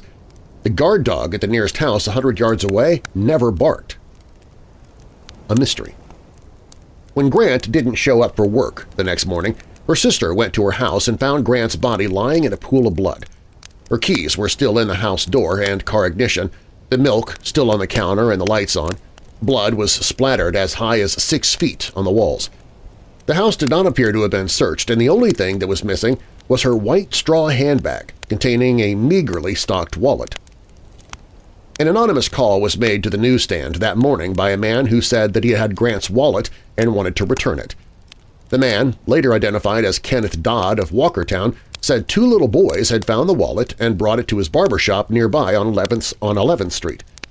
Police at the time questioned whether it had been planted intentionally as a red herring in the playground in a predominantly African-American neighborhood where it would almost certainly be discovered. It'd be 5 months before construction workers would find Grant's white handbag near a creek on 10.5 Street. Detectives with the FBI recovered 15 sets of fingerprints in the house, which were sent to a lab in Washington, but extensive testing turned up nothing. Things were done differently back in those days, and DNA testing was still in its infancy, Barker said, not like we have today. Barker began work as a sheriff's deputy the week before Grant was killed. Now 83, he is the only person still living who worked on the case when she was killed, he said. He prided himself that in the 12 years he was sheriff, from 1990 to 2000, the sheriff's office solved every homicide case within 48 hours. But although he made the Grant case a priority, it's one that haunts him to this day. All these years later, Barker said, I'm still having a real problem with why. A motive. Investigators discounted robbery as a motive as Grant had little cash and 2 valuable diamond rings were still on her fingers when her body was found that Tuesday morning. There were no signs of sexual assault either. Theories swirled as law enforcement officials struggled to find a suspect fast, fearing they had a deranged serial killer on their hands. Did the suspect go to the wrong house? Was the suspect insane or on drugs? Who was the person who killed a defenseless woman in cold blood? An eerie call from a woman to police declared, "It wasn't a man, it was me." Police didn't give the call much weight, as crank calls were all too common and they were sure the killer was a man. "We never had a very strong suspect, or at least there was never much proof," Barker said. "We were never able to figure a motive other than some type of revenge because of the large number of stab wounds and the sheer brutality." A few weeks later, after Grant's killing, a man came forward with the allegation that he saw a white man toss Grant's small brown pleated wallet from his car into a small playground at 11th Street and Dunleth Avenue about 11:30 p.m. The man said the car was an old green Falcon with a license plate in the rear window instead of on the bumper. The driver was middle-aged, with long, light-colored hair brushed back on the side. But a hair found on Grant's stockings conflicted with this story after being identified by crime labs as belonging to an African-American man. Whether the hair was on her stockings before the incident, perhaps belonging to a patron at work, or whether it was definitively linked to the killer could not be determined.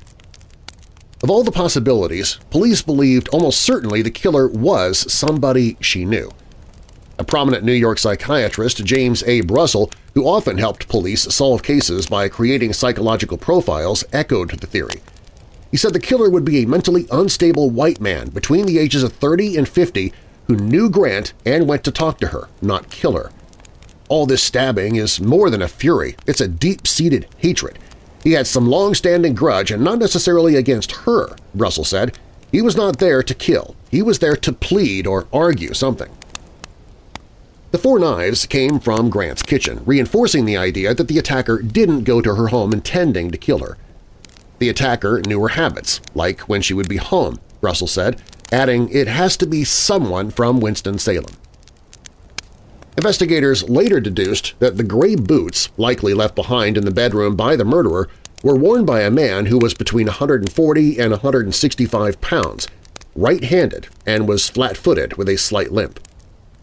Russell saw the boots as a sinister and triumphant symbol of "I win."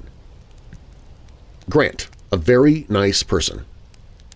The killing caused hysteria throughout the neighborhood with frequent yet not necessarily substantiated calls to police about attempted break-ins and prowlers. The local paper boy had a gun pulled on him 3 times by frightened residents. No one could understand why a sweet woman like Grant, whose friends called her Lib, would be the target of a brutal killing.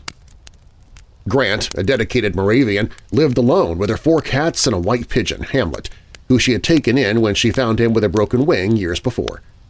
She was a mother of 2 adult children who lived far away and a grandmother to a 2-year-old.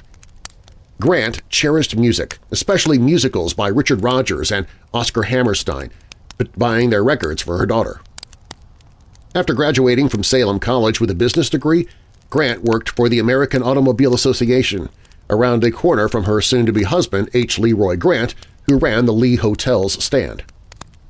Although he was about 15 years her senior, the two bonded over a mutual love for horseback riding and married in 1938. Alice Grant Chambers was born a year later. "My mother was a very nice person. Everybody liked her, and she liked everybody," said Grant Chambers, a 1958 graduate of Reynolds High School. "I wouldn't be the person I am today without her attentive upbringing." Her parents ran the newsstand until her father's untimely death in 1953 from kidney disease, she said. He died at age 55, the same age his wife died. By the time Elizabeth Grant died, the stand had been in the family for a half-century. She worked 7 days a week, 365 days a year without fail. And if there had been 8 days in a week, she would have worked 8 days, friend Betsy Buford said in a July 31, 1969 article. That's just the kind of person she was. Grant was nothing if not routine, drinking coffee every single day at the hotel coffee shop for years to fuel her 14-hour workdays. "She was always helping other people," said Bob Barker, the Lee Hotel's office manager at the time.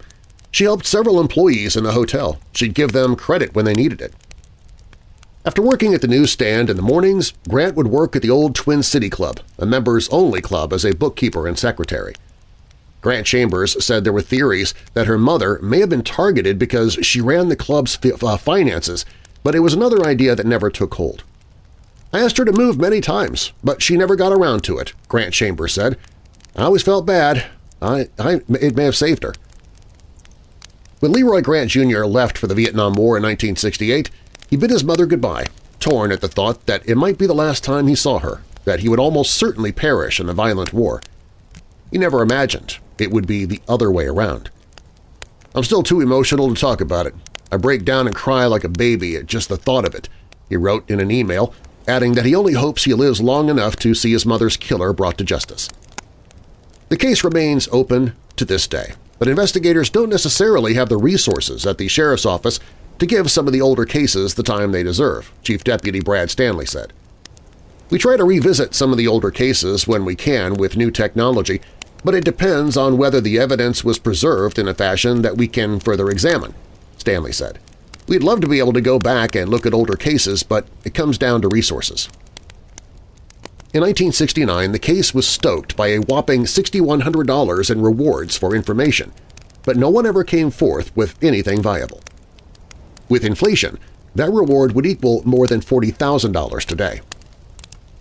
In November 1971, reports emerged that a man who'd been dead for more than a year may have killed Grant and was her suitor. The man was not from Forsyth County, although he had a police record in Winston-Salem. The man's name was never disclosed, and sources close to Grant denied the two ever dated. "I remember there was a man who had since died and was believed to have done it," Barker said. "It never panned out. There was never any proof he did it." Another lead came in 1972, when a couple from Stokes County was killed in a hauntingly similar fashion to Grant. They'd been stabbed repeatedly by a man lying in wait. The man accused, William Otis Stewart, had an extensive criminal history of rape, larceny, kidnapping, assaulting his employer, and another first-degree murder charge. But he would have only been 17 at the time of Grant's death, and investigators didn't know if he'd ever been to Winston-Salem, having amassed charges in Florida, Alabama, and Mississippi. It was another search that yielded no answers. It would be 25 years before the Forsyth County Sheriff's Office received a concrete tip coupled with new DNA testing. That reignited the investigation, reopening the case for at least the 5th time. A suspect who knew Grant from her newsstand was interviewed by the department in 1997. The man, whose name was not released, was in his mid-50s, lived in Winston-Salem with his wife, and had no criminal record, according to investigators at the time. When he was called in for questioning, he was asked, "Do you remember anything from 1969? He responded, "That was the year the lady was murdered." "Why would he say that?" Anita Grant said. "Why would he say that unless he did it?" It fit the bill for the story the family was always told. A man, age 18 to 19, who came in contact with Grant through her work at the newsstand, killed her after she had him fired. They felt sure this was the guy who killed her after she reported him, but it could never be proved, Grant Chambers said. The man fit the age bracket, and if the playground witness is to be believed, the long-haired driver of the Green Falcon who discarded the wallet could have been the suspect's father covering his son's tracks. It could explain the footprints in the garage and the window screen that was never found. They told us this guy's father was trying to protect him because he was feeble-minded and tossed the wallet to take the microscope away from his son, said Grant Chambers, who now lives in Maryland. Grant Chambers, the spitting image of her mother, said she offered to confront the man 10 years ago with police to see if they could elicit a confession. The idea never came to fruition, and to this day no one has been tried or convicted in Grant's killing. It still weighs heavily on her mind every day, Grant Chambers said. Whenever she comes back to town, she visits the 2-story house. It's the house she and her brother grew up in, the house her father slaved away to build for his new bride in the 1930s. It remains to this day. And so does the mystery. Man, to have that story behind yours, Casey, to see that whole newspaper article and know that's the home you grew up in after all of that had happened, that's incredible. That really is. I mean, you could almost write a book about that. That took a lot longer than it normally would for one of our stories on Fireside Frights, but I really wanted to share the article and Casey's story at the same time. I hope that was okay with everybody. With Lucky Land Slots, you can get lucky just about anywhere. Dearly beloved, we are gathered here today to... Has anyone seen the bride and groom? Sorry, we're here. We were getting lucky in the limo and we lost track of time. No, Lucky Land Casino, with cash prizes that add up quicker than a guest registry. In that case, I pronounce you lucky. Play for free at LuckyLandSlots.com. Daily bonuses are waiting. No purchase necessary. Void where prohibited by law. 18+. Terms and conditions apply. See website for details. Judy was boring. Hello. Then Judy discovered ChumbaCasino.com. It's my little escape. Now Judy's the life of the party. Oh, baby, mama's bringing home the bacon. Whoa, take it easy, Judy. The Chumba life is for everybody. So go to ChumbaCasino.com and play over 100 casino-style games. Join today and play for free for your chance to redeem some serious prizes. ChumbaCasino.com. No purchase necessary. Void where prohibited by law. 18+. Terms and conditions apply. See website for details. Step into the extraordinary with Auditory Anthology, a podcast series where science fiction short stories come alive. Narrated by me, your voice of Weird Darkness, and curated by Keith Conrad, each episode is a journey into imagination. Explore cosmic wonders and futuristic tales, and dive into a universe of stories where the impossible is possible. Auditory Anthology, available at auditoryanthology.com and on Apple, Spotify, or your podcast player of choice. This next one comes from Caitlin. She says, "Hello, my name is Kat, and I'm located in a small town of Indiana, a place you wouldn't expect to have such terrifying and haunting stories. I didn't really know where to start with this, but I suppose I should give you some background to the area. This place is called 1812, or Hobbit Land, and as me and my friends used to call it. It was originally a battleground where many Native Americans died, very awful and gruesome deaths. Years later, they turned it into an area they used to reenact the battle.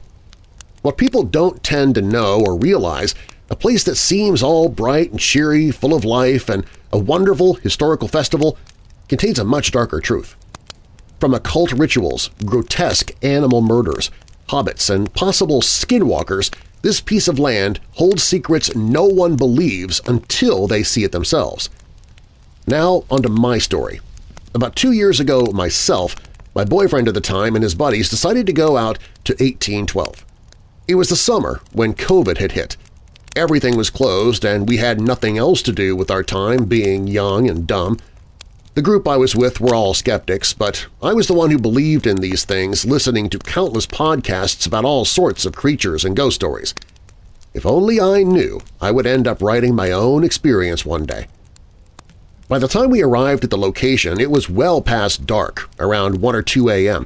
I instantly did not like the feeling of being in the middle of nowhere, especially in the dark. Already having a fear of darkness, I stuck close to my group as we walked around on old gravel paths. When we arrived to the area they reenacted the battles, instantly my hair stands up on end and I have a bad feeling. Goosebumps are covering my body as a portion of the group I came with mentions that they think they'd seen something. The more brave part of the group moves toward the movement that they see. I stayed back at the top of the hill while they moved towards the bottom of it.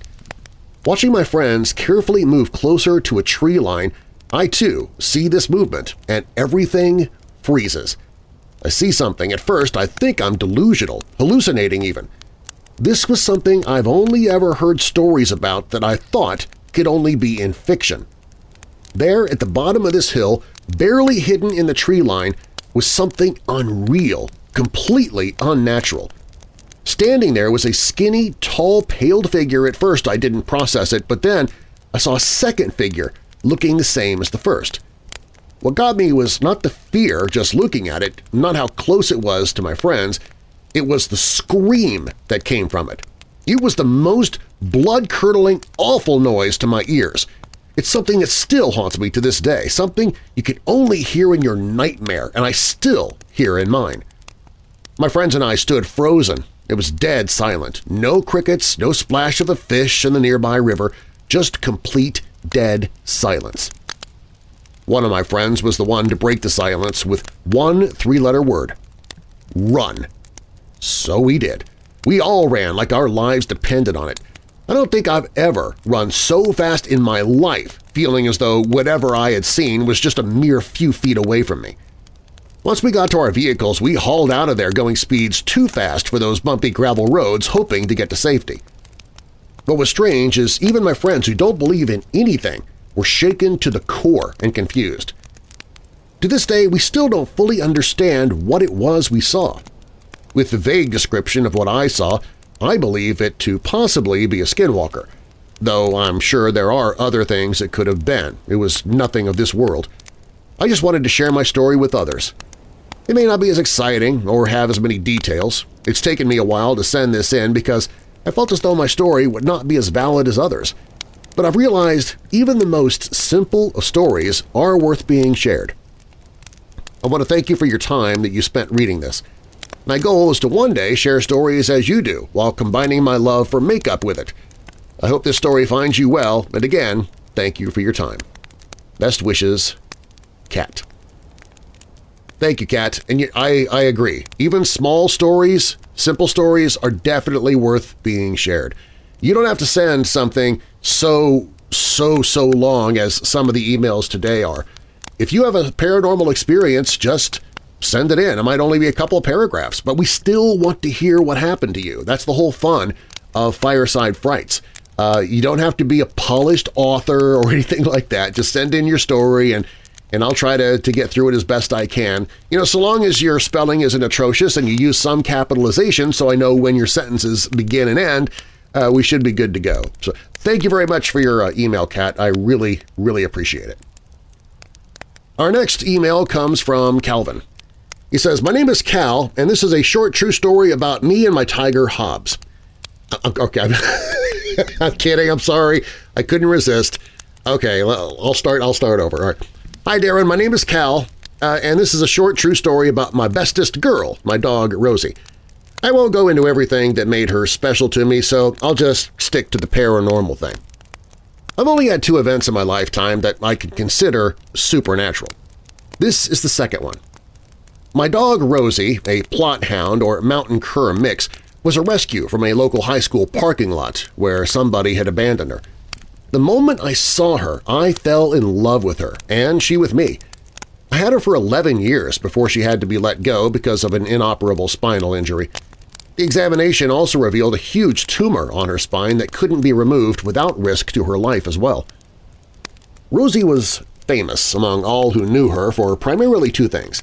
She absolutely had to be in physical contact with the people she loved, which was most everyone. If I was sitting at my desk as I am now, she'd stand next to me and rest her head on my leg.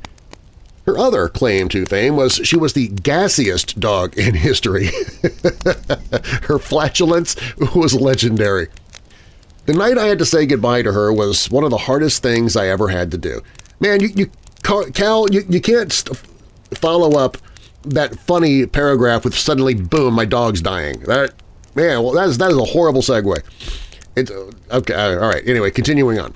The night I had to say goodbye to her was one of the hardest things I ever had to do, but it was the best for her because she would never walk again. The veterinarian was very kind and allowed me to stay with Rosie as she slipped away from the injection that she gave her. Hours later, at home that night, I was sitting in my office chair looking at her photos on my computer monitor when I felt a familiar warm pressure on my leg, and I automatically reached down to pet her. Of course, she wasn't there. And then it hit me. The absolute worst, most indescribable fart that ever existed assailed my nostrils. My eyes actually watered and I literally had to leave the house and walk into the cold February night to get fresh air. It was truly ghastly gas. That was the only time she ever visited me after she passed away, but she made sure to let me know her memory would always be with me. I've dreamt of her only a handful of times since then, and it's coming up on 2 years now since I said goodbye to her. I miss my Rosie, my bestest girl, every day, and I always will. I'll never have a better companion than she. Thank you for your time. Sincerely, Cal. Cal, that is both a funny and sad story and also incredible for the paranormal experience. You know, people will sometimes say that they will smell a scent. I think sometimes they say that it is that acrid, rotten egg scent. But I don't know if your dog's farts smelled like that or not. But anyway, that is it's gross and sweet at the same time. So thank you for sharing that, Cal, and I'm very sorry for your loss. Austin sent me an email saying, when I was about 11 years old, I had a job with my brother to earn money for scout camp, cleaning out old and dilapidated files that my grandmother had no use for. She owned her business that sold houses called Ram Enterprises, but was notoriously messy when it came to her filing. The place my mother worked never felt quite right when you entered, and not even my dad wanted to be left alone whilst working there. All files were located in the basement area, and after my grandmother explained what she wanted done, she left me and my brother alone to work. We were having a good time when, inevitably, my brother, who drank tons of water earlier, needed to use the restroom. He said something like, "I'll be right back, I need to use the John," gave me a goofy face to try and cheer me up, as even being this old, I didn't want to be left alone. He left anyways, and I tried to continue work gathering files to be shredded. It wasn't long before I started to feel cold and uncomfortable. You know, that feeling you get when you feel like you're being watched but you can't find the person? It was that sense of dread that made me stand still. To tell this next part, I need to tell you a bit of the layout of the basement.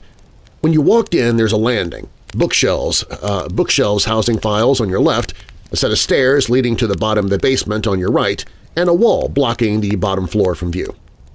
I am frozen there with the files on your left, fear running like ice through my veins, when I hear the hum of a small girl and the echo of footsteps coming from the stairs on the right. The tune was familiar, and it was later I realized she was humming the wedding march. I don't remember running or noping out of there. I just remember my brother trying to make sure I was all right. He tried to explain it with my cousin, who had started working there as a cleaner walking by the basement door, but she'd been nowhere near that area, and to this day, I can't explain it. And because basements aren't creepy enough as it is, and your brother knows this, knows the basement feels creepy, and leads you down there anyway. So, no offense, but your brother seems like a little bit of a jerk. Maybe you could have gone upstairs with him, though. I mean, he had to go to the bathroom, so, I mean, I'll give him that. But you could have gone upstairs with him and maybe got a drink of water or something, just so you wouldn't have to be there by yourself. Just saying. Okay, moving on. This next one comes from Morgan, and he says, "Hi, Big D. Mojo from DeKalb, Illinois here. I originally called the Dark Line to tell this story, but I didn't know if you include the Dark Line stories in Fireside Frights episodes. If you do, I guess you can disregard this. If not, consider this an extra story for Fireside Frights. Anyway, here's my story." Okay, well, before I continue on, Morgan, no, I do not use the Dark Line in Fireside Frights. You just have me reading, so I'm glad you decided to email your story in. Okay, here's Morgan's story. This one still bugs me a little bit. I was 7 or 8 at the time. I'm 32 now. My school at the time was 3 houses up the street from me, so I didn't have far to walk when I went to school. Anyway, one afternoon when I got home from school, I walked into the kitchen and found all our cabinets with food and spices in them opened. Some of the cabinet's contents were either still in the cabinet or on the floor. For some reason, I did not clean up this mess. Possibly I wanted my mom to see the mess. I just went straight to my room to do some homework or play or something. I can't remember. It's been a while ago. Anyway, when my mom got home from work and picking up my sister from her school, and she saw this, she automatically assumed it was me because I was the only one in the house. So she did what most mothers did at the time. She punished me by giving me some good spankings and told me to not do that and to clean up the mess. I proceeded to tell her I didn't do it. I even pleaded with her that it wasn't my fault. Of course, my mom didn't believe me, so I went ahead and cleaned up the mess with some help from my mom. I honestly wonder after all these years if it actually was a ghost that opened the cabinets and made a mess in the kitchen that day because no one was in the house or had been since the early morning. The doors were all locked, but I had access to a key since I got home before my sister and mom. To this day, if I bring up the incident, my mom still thinks I did it. I wonder if that's why I like Sherlock Holmes and Scooby-Doo so much. It's a mystery. Thanks in advance for sharing my story. Thanks for all the time you put into this podcast. From a fellow weirdo in Christ, Morgan. P.S. I hate to admit it, but I'm about 6 months behind in the podcast, so it might actually take me a while to listen to this one being narrated. That's okay, Morgan. Take as long as you need. There's only like 1,400 episodes in there to listen to, so it might take you a while to catch up, but that's all right. There's no rule you have to start listening from the beginning, though. Each episode is standalone. You know, there's not like an ongoing saga that you have to keep up with every episode. Whatever. Anyway, Morgan, thank you very much for the story, and I don't have any real idea as to what may have happened in that situation. It only happened once, you said. It never happened again. And it is an odd thing to come home to. It sounds like typical poltergeist activity, but usually when it comes to poltergeist activity, there is somebody around when it happens, because quite often, as is the thoughts by some, poltergeist activity is really manifested from a young person, like the stress and going through puberty and everything else. Something happens in the mind that they're able to control things around them. Not purposely controlling them, but things happen around them because of that energy or the I don't know. I don't know how to explain it, but regardless, poltergeist activity usually has a young person, usually a girl, but either a young teenager, early 20s, late preteens, something along those lines. But you're saying that this happened and nobody was home at the time, so I really don't have any idea what that would have been. This next story comes from David? Yeah, David. Okay. Get the blank out. I could still hear my brother yelling as my college-aged self, my little sister, our parents, he and I had to flee our family house and watch it burn to ashes in 2001. I'd love it if that was the end of the story, but it wasn't. In fact, after that, the tale just got weirder. And no, it didn't start when I touched a Ouija board at a friend's house at about 8. In fact, that footnote does not relate. This is the story of an entity I met in that house, and what I testify to, what I know happened there and to me. I know it'll start out disparate, but I promise it is one story that links up at the end. Hi, I'm Dave, Midwestern writer by choice, Connecticut-born, and I swear to the best of my knowledge, all of this is factual. Let's make something clear. None of us mourned the house that I grew up in. Not my dad, who had lived there on and off for 4 decades. Not my mom. Not my 4 siblings, who I will refer to by the year they were born. My sister, 1965, my brother, 1966, my brother, 1967, and my sister, 1980. Friends of my family compared the monstrosity I grew up in to the Winchester House because it had stairs that went nowhere, doors that went nowhere, and rooms attached to rooms in illogical ways.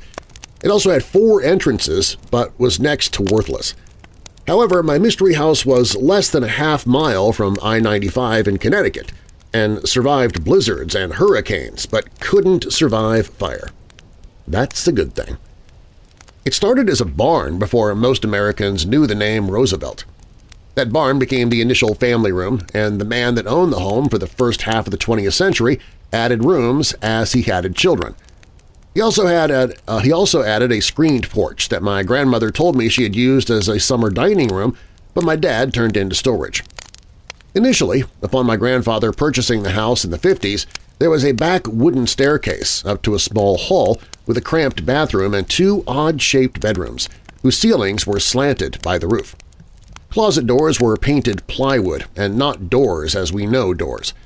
Downstairs, under the back stairs, in a dark hall, was a medicine cabinet, another cramped bathroom, a small master bedroom. There was a door leading to what I call the heart of the house, once a bedroom and then what had been a storage room off that. There was a dining room, small kitchen, and a pantry leading to a second exterior door and an unfinished room. I guess the previous owner had planned another bedroom. You can tell what doors were there in the 50s because they were the old-fashioned cross and pulpit variety. The later doors were some odd, cheap pressboard that looked like someone varnished 2 pieces of 1/4-inch plywood with sawdust in the middle. There was also a mudroom and tiny oil burner electric room. They had an opening under the hose that stray cats came through for my grandmother to feed. When Dad moved in, he got the bedroom upstairs on the left.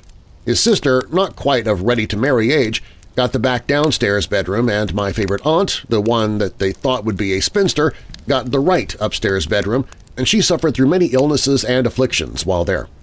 In fact, during that time, everyone became convinced she'd be infertile and die young. But she did marry, move out, and was suddenly healthy and had 3 healthy babies. Oh, yeah, she lived to be 94. Time passed. Dad graduated college. His sisters had moved out. He tried to move out, getting married and having 3 kids before he was 26, but his dad lured him back with every young father's favorite phrase, free rent.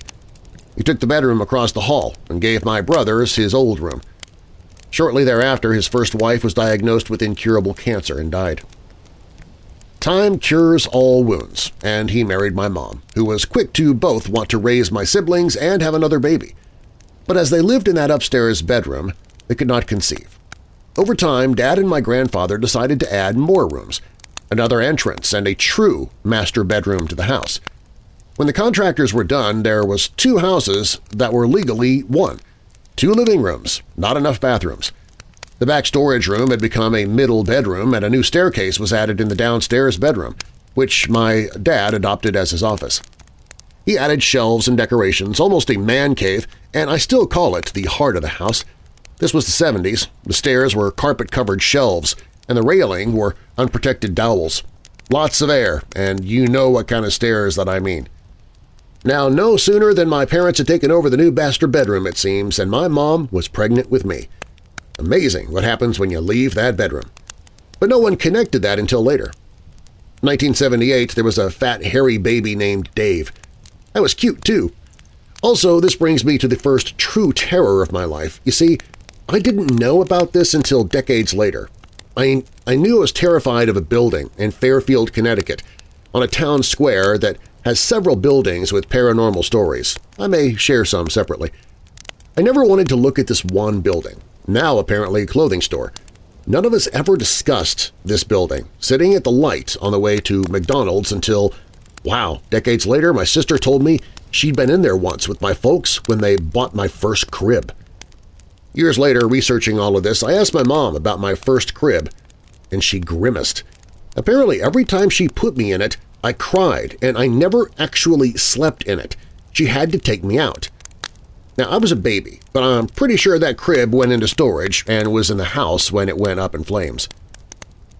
One night when my mom was out with a baby, 1980, and 1965 was on the phone upstairs in her room, the room and my dad were in the kitchen on the phone, and I was too, and bored. I decided to climb the open-air stairs, and there was no one in the heart of the house with me, but something shoved me through the side of the stairs, where there should have been something blocking the opening, but hey, the 70s, and I fell the several feet, cracking my chin and needing several stitches. I still have the scar. What pushed me? Well, I have an idea there. I don't know if it was the house or the crib or both, but something pushed me. She was there. Now, I know this sounds weird, but I was almost 40 when I learned about everybody sleeping with the lights off. I had no idea until I started listening to creepypastas and listening to podcasts like yours. You see, the 4 adults in my house when I was growing up, my grandfather, who died when I was 2, my grandmother, who died when I was 17, and my parents, who are still alive, always sleep with a light on. Maybe not bright enough to read by, but yes, see by. So yes, 1980 and I always slept with the light on. She and I are less than 2 years apart, so we spent a lot of time together as children. Except for the big reveal, and it's a head-scratcher to both of us looking back. You see, when we were home, our grandmother was sleeping and our siblings were out. My parents worked Friday, Saturday, Sunday night at Dad's restaurant, so we had babysitters, and always 1980 and I together. Originally, there was, we'll call her D. There was sometimes N, but usually D. Anyway, D went to college, and her cousin C babysat us at home, then others. But then, when I was 6, there was S. S was, as she told me, and I remember clearly, C's cousin. Here's the problem. 1980 has no recollection of S, and she reminds me, almost 4 decades later, there was never a night when I had a babysitter and 1980 wasn't home. 1968 would have been in high school with C. He said she was an only child. My mom in 1965 don't remember C having a sibling or me having a babysitter without 1980. But it happened, or rather I was alone with someone or something no one else remembers. Someone who harmed me on 2 occasions while alone with me in the heart of the house or on the doorway. And for your Fireside Frights, that's as much detail of those events as I will relate for your podcast, to stay PG-13. Who was she? I spent most of my late 30s asking everyone.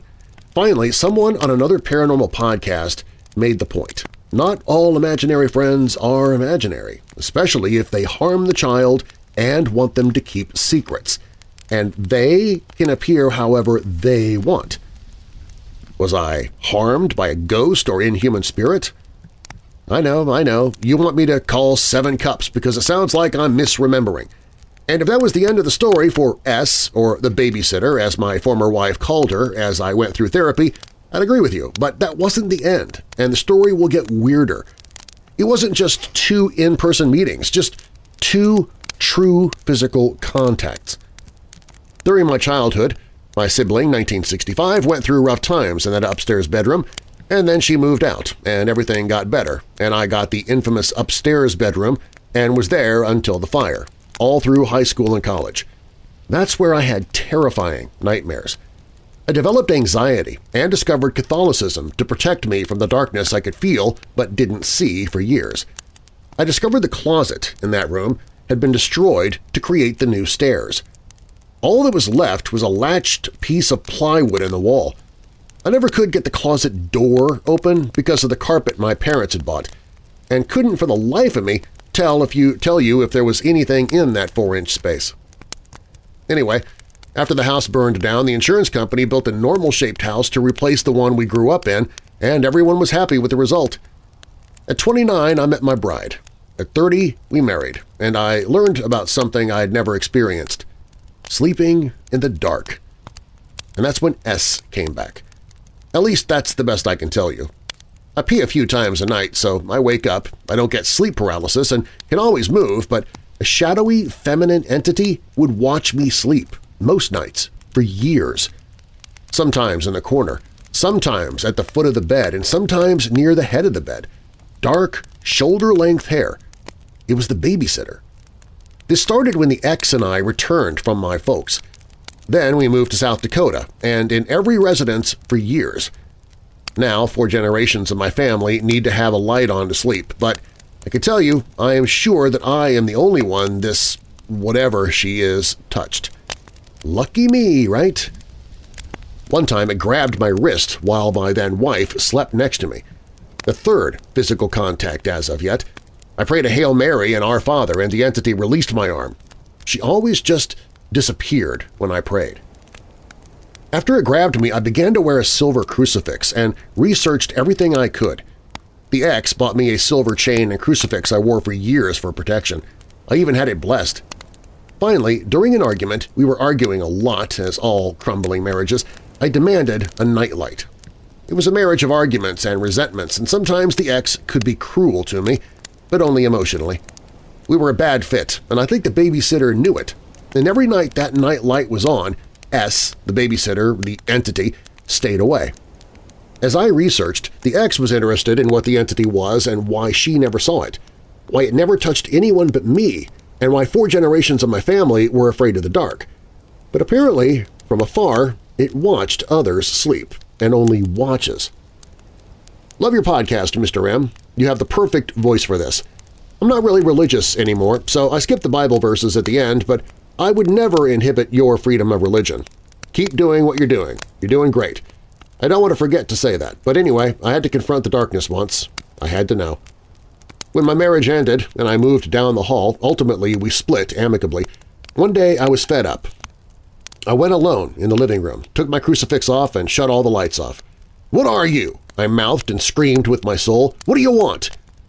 But the entity didn't come. I haven't been in the dark since. I moved out, and the ex moved on.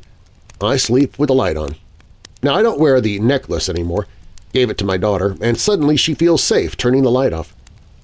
As horrible as what happened to me at 6 is, at 2 is, and all those years of it watching me sleep, I'm just glad I'm the only one it hurt or even touched. I don't know what it is for sure, but I have a presumption for once we're talking about an inhuman spirit. I don't know if it's coming back. I know I'm sleeping with the light on tonight, and I looked over my shoulder several times writing this. I imagine it feeds on fear and strife and will come back. Did that shadow just move? Great last line there, David. I appreciate it. I am surprised that you say that you've stepped away from religion, because everything in this says that's what was saving you. Not at the very beginning, but you said every time you prayed, that's when S, the babysitter, would go away. You had the necklace that felt like it was protecting you, and it does protect your sister, and it was blessed. So it surprises me that you would walk away from religion. I would think that would be something you would actually grasp onto more because of this. But I don't know. People do things for their own reasons, and I don't know your full story, so I can't judge you on it or anything. It just surprises me. By the way, no, I would not recommend 7 Cups, but you have gone through such a horrible experience you've dealt with the paranormal, and that paranormal sexually molested you numerous times. That's something that I don't think a regular counselor would be equipped to take care of. What I would recommend, especially if you plan on not going to a religious source, there is a group called the Opus Network. I have a link to them on the Hope in the Darkness page. I just discovered them a few months ago, and the Opus Network is there. You've probably heard me talking about it in the podcast with the promos that I play for them. But they will listen to people who have been through like what you've gone through, people who've had paranormal or extraterrestrial experiences that they can't explain, that are having a hard time dealing with. And these are people who they're not going to judge you or try to rationalize what you went through. They're not going to try to explain to you that you didn't have a paranormal experience, it was actually this or that. That's not what they do. They are believers like you and I are. They believe in the paranormal, they believe in extraterrestrials, they believe there is something out there we can't explain. And they are also trained counselors. And they specialize in helping people who have had paranormal encounters that are having a hard time getting past them. And it sounds like you would probably fit that mold. So if you're still looking for help, look for the Opus Network on the Hope in the Darkness page. That's WeirdDarkness.com/hope, and they might be able to help you, David, assuming that you do want help. I'm really sorry you had to go through all of that. It was a little bit difficult, a little bit hard to follow with you giving years for all your siblings and stuff like that. I followed through it enough, but I don't know if it was easy to follow with people who were just listening.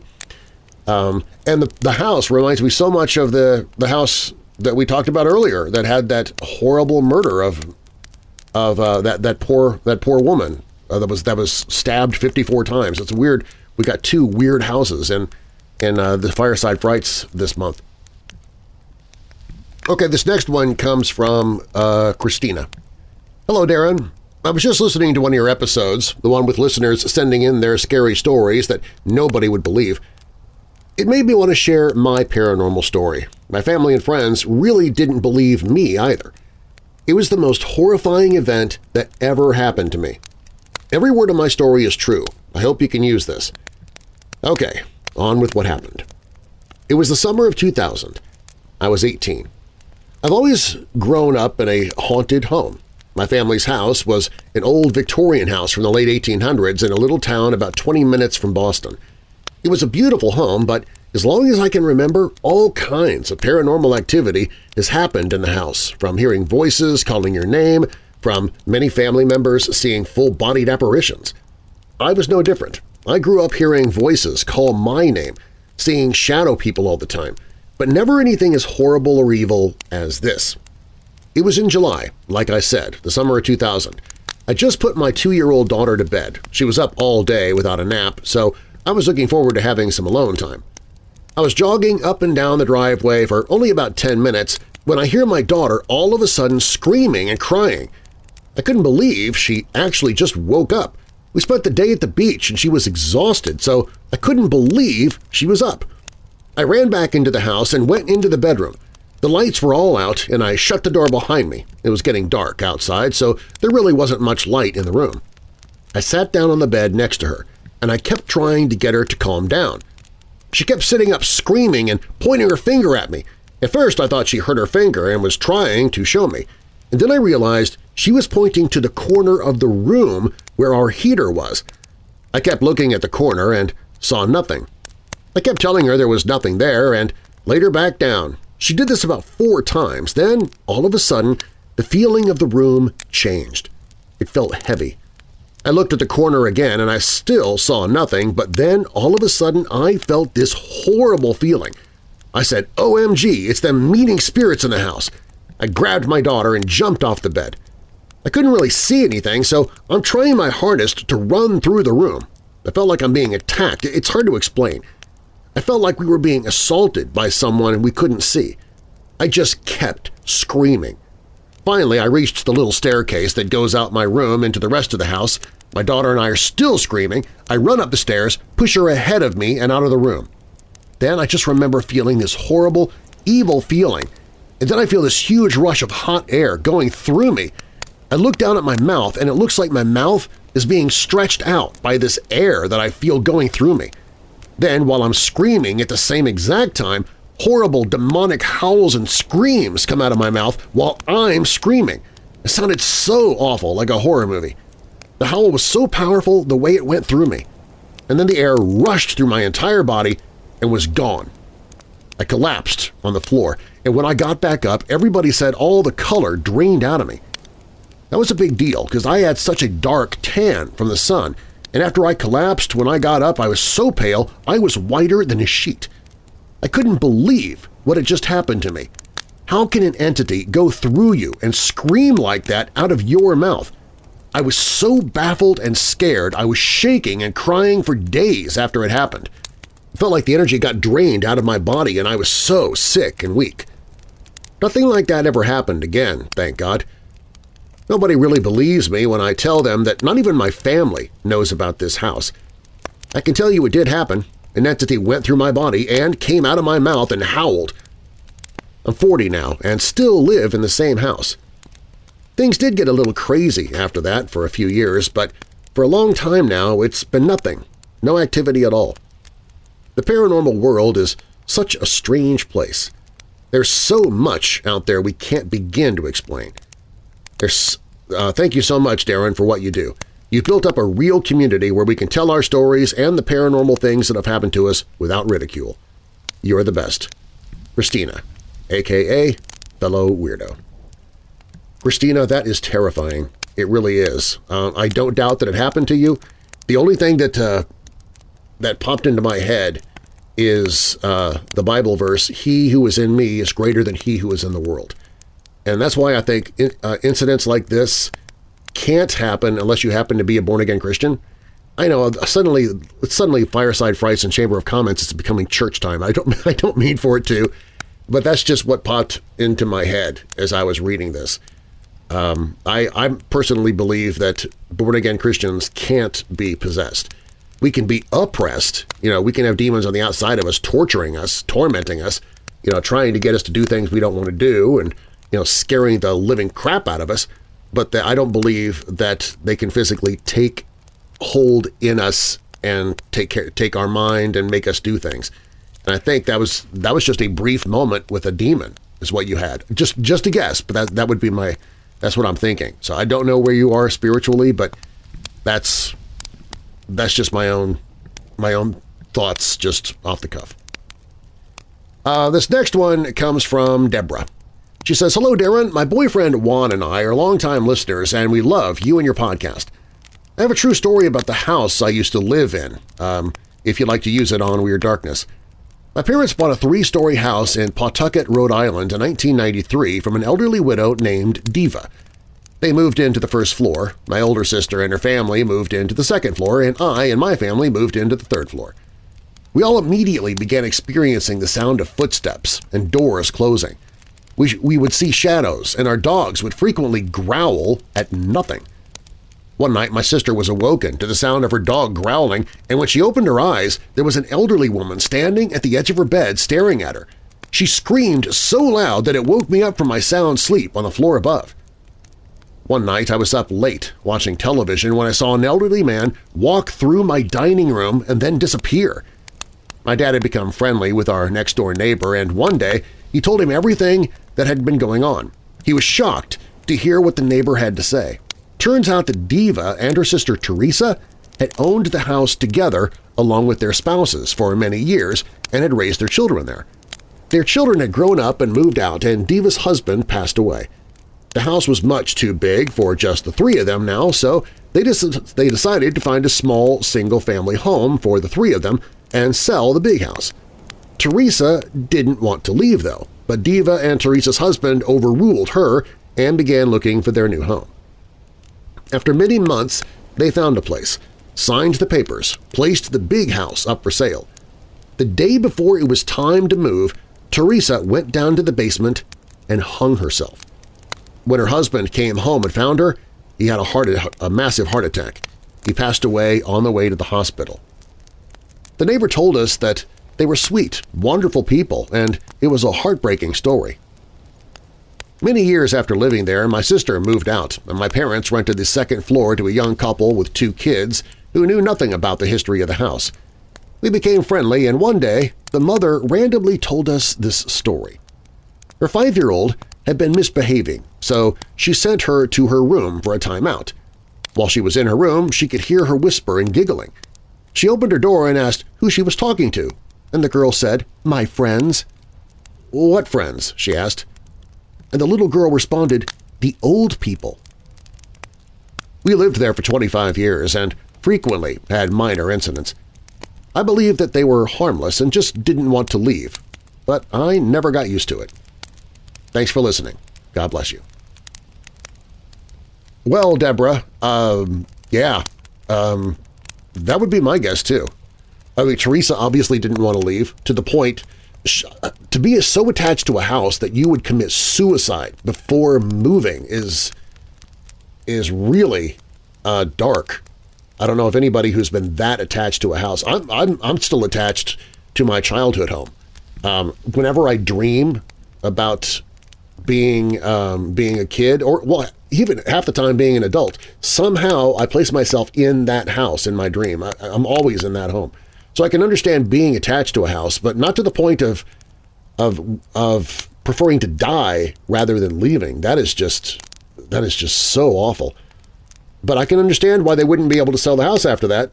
So it stayed there, and Diva ended up renting it out to people, stuff like that. So this is one of those cases which was mentioned earlier about kids who have imaginary friends who aren't really imaginary.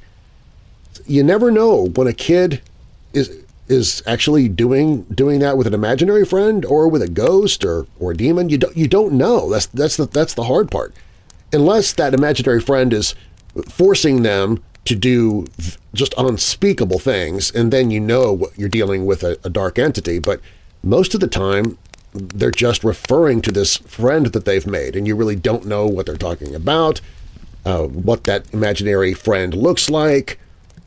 And the only time maybe you know that it wasn't just an imaginary friend is after you move. Did the imaginary friend come with you when you moved? If so, it's probably just an imaginary friend. If, however, that imaginary friend no longer talks to your child, and maybe your child even says they had to stay at the house, or they wouldn't come with me, or they couldn't come with me, whatever, then you got to wonder if maybe you're actually dealing with something supernatural. This one comes from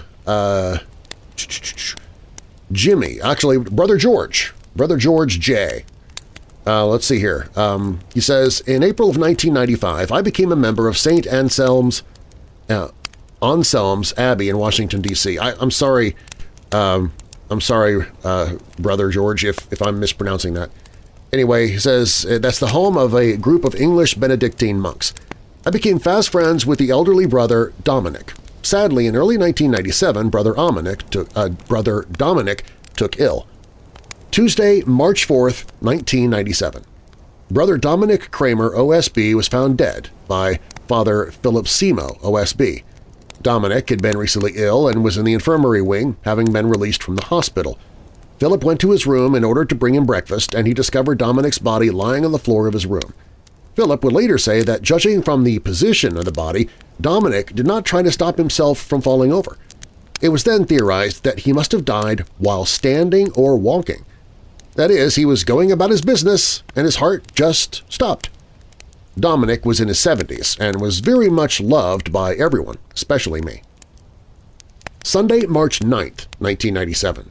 It was getting close to noon, and I was in the kitchen talking to our weekend cook, Jeanette, who hailed from Haiti. I heard a noise that sounded like it was coming from the entrance to the walk-in freezer. I went to check it out without mentioning to Jeanette what I was doing. I just wanted to make sure that there was no one in the kitchen. Suddenly, I saw Dominic clear as day. He looked like he did before he was ill. He was headed for the walk-in freezer door. I was going to call his name, but then I thought, no, wait, you might scare Jeanette. And I did not want Jeanette thinking I was playing games with her. While I was thinking that, Dominic just disappeared. No fade-out, more like a bubble popping. I did not say anything to Jeanette, but left the kitchen. It was very close to noon, and at noon I had to climb the stairs to pull the rope to the bell to ring the Angelus. It's rung every day, but Good Friday at noon. It is 3 rings, pause, 3 rings, pause, 3 rings, pause, and then 6 rings. That afternoon I was with Father Philip, who at the time was the kitchen master. I told him what had happened, and he became excited. "Did you tell Jeanette?" he inquired. I told him I did not. "Are you sure you did not say anything to her about this?" I replied I did not tell anyone at all except for him. He insisted I call Jeanette at her home using the phone in the kitchen. I did, and discovered that while I was checking out the noise, and at the time I saw Dominic, Jeanette felt the presence of Dominic, although she did not see him. She felt it strongly and said a silent prayer. "Dominic, I know you are here and that you are a good man, so I will say a prayer for you." She told me that she silently said that, and after I rang the Angelus, I went into the chapel for a noon prayer. When Jeanette saw Philip later that day, but before he saw me, she told him what had happened. Later that evening, Philip and I were discussing the events with the others. Brother Matthew Nyland, OSB, said, "Well, something happened to me today. I was not going to say anything, but since you brought this up, I will. I saw Dominic today. It was by the vestry. I saw Dominic's reflection in the vestry window, but when I looked into the vestry, it was empty. When I looked into the window, I saw him again." We discussed with each other and the abbot what this could have meant. What about the soul? Philip suggested that since Dominic's death was so sudden, his heart just stopped, perhaps his soul did not yet know it had died, and it's doing things that it's used to doing, such as working in the vestry or sneaking food from the freezer. We debated amongst ourselves what it meant, but could only conclude that it was related to our grieving process. Dominic was never seen again. Brother Dominic was the only ghost I have seen, and it made me wonder to this day why a ghost would be wearing clothes. That is, do the clothes of the departed have a soul-like substance that it would be on the ghost? Signed, Brother George J. I can't answer that last question there about clothes on a ghost. That's actually been brought up before, and I have no idea. Maybe they appear that way because that's the way you would expect them to appear. That's the way you remember them. And this does bring up a really good question, something that evangelical Christians have difficulties with. If a Christian dies, we believe it's absent from the body, present with the Lord. So you wouldn't be around to be a ghost. So having a priest essentially there, definitely somebody who believes in Jesus, has given his life in dedication to Christ, how would you then see a ghost of somebody like that when he should be absent from the body, present with the Lord? How does that work? And I don't know if I struggle with that one, as you can tell. I'm having a hard time putting words to it, because I really don't understand what ghosts are because of that. I'm one to believe the Bible, literally. And so that really troubles me. The ghosts that we see, are they demons trying to confuse us? To make us think that ghosts are real? Was that maybe an image that was burned into time that took place? Were you actually not seeing Dominic in the present, but seeing him in the past, and you're just watching kind of like a recording? I don't know. And I believe that there are different kinds of hauntings as well. I believe that there are recording type of hauntings like that, where a ghost does the same thing every time and it's in the same location. I think those could be possible recording type of paranormal phenomena. I don't have the words to describe that perfectly. I don't have the wisdom to describe that perfectly either, but I think that could be one explanation for one kind of ghost. The other ghosts, where you are actually interacting with them, like a Resurrection Mary type of thing, where you're picking them up in an automobile, you're taking them to a house or something like that, or if somehow they're able to communicate with you. I don't know about those. I don't know if those are truly spirits of the dead that are still here for some reason. Maybe your father has a point there, that maybe when somebody dies suddenly, that maybe they just haven't had a chance to cross over yet. I don't know. And that's something I will probably never know this side of heaven. But thank you very much for your email, Brother George. I appreciate it. This is a quick one from Alice saying, "The time I died. In 2019, during a mental breakdown, I ended up taking an overdose. I ended up dying for a few minutes, and I was trapped in a really dark room. I heard screaming and crying. There was insects biting at my soul from a distance. I saw 2 dark shadow figures. I was absolutely terrified. I woke up to people talking and shouting my name. This I will never forget." I wouldn't forget that either, Alice. That sounds like one of those near-death experiences where you had just a quick glimpse of hell and you came back. You have a second chance to make your life right. Give your life to Jesus now. I would not want to risk that ever again. Let's see here. This next one comes from, Judd. This one comes from Judd, saying, "Darren, it was great to finally meet you at the Dark Waters Paracon in Plattsburgh, New York. I'm a weirdo in Christ and have been listening to Weird Darkness for over a year. I shared a little about connecting experiences that I had that involves the story you told about the Eddy brothers of Chittenden, Vermont. Oh yeah, I remember that. I generated my love for the weird and the strange when I was a teenager. I was involved in playing with a Ouija board, tarot cards, and some black magic, but that before coming to Christ. One day I was at my grandma's house when I found a book that she'd gotten from Yankee magazine called Mysterious New England. As I began to flip through the book, I found the story about the Eddy brothers, and the Eddy brothers, and they lived in Chittenden, which is literally not far from where I live. Now, it wasn't so much that the Eddys lived up in Chittenden, but that my grandma had a friend whose last name was Eddy. Later in the week, her friend, who I will refer to as V, had stopped by to visit my grandma. While they were drinking tea, I asked V if she was related to the Eddys in Chittenden. V laughed and told me yes, she was related, but not to believe the stories. My grandma, on the other hand, had the angriest expression on her face and told me to never talk about them again. Well, now, many years later, I was living in Indiana and was visiting a cousin who happened to live nearby. For some reason, we began to talk about ghosts, probably because it was Halloween, and she began to tell me about her father, my uncle, who used to like to drink, went off with some friends to an old deer camp that happened to be on the old Eddy property. She told me, after hearing the story from her father, that it had been over 10 years since visiting this camp. The trees had fallen away from the camp, which they thought was weird, and that there was no overgrowth. They went into the camp and saw that there was still a full ashtray of cigarettes, along with an old Franklin stove. No sooner did they put their gear down than they smelled cigarette smoke. My uncle looked over and saw the old cigarettes in that ashtray had lit up. A moment later, they heard the Franklin stove begin to shake, and the cover, if you know how heavy those covers on a Franklin stoves are, lifted up and flew at them. Obviously, my uncle and his friends grabbed their gear and left. When my uncle got home, he told my aunt, his wife, everything that had happened. My aunt began to yell at him for being drunk so early in the day.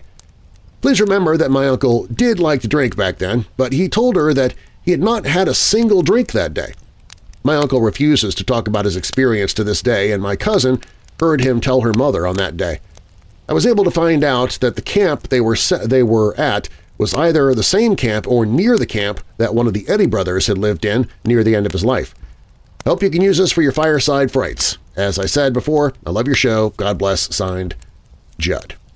That all sounds very familiar. I think maybe I shared that story in a previous episode, and if so, I apologize. I think maybe that got in there accidentally, but it's a creepy enough story. I'll go ahead and just leave it in there. I won't edit that out before posting this. This one comes from Jacob. Hey Darren, been a long-time listener, but this is the first time I've submitted a story. When I was little, we lived about half an hour outside of a small town in Wyoming for about 4 years. We lived in a 1970s double-wide trailer house right at the base of a mountain. There was such a high pagan presence in the area, they would close the 3 parks in town after 10 p.m. every night for ceremonies and rituals.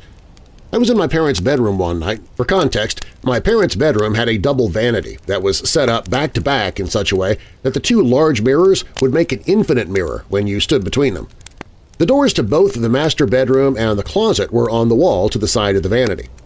I was standing by the bathroom door, playing in the vanity mirror.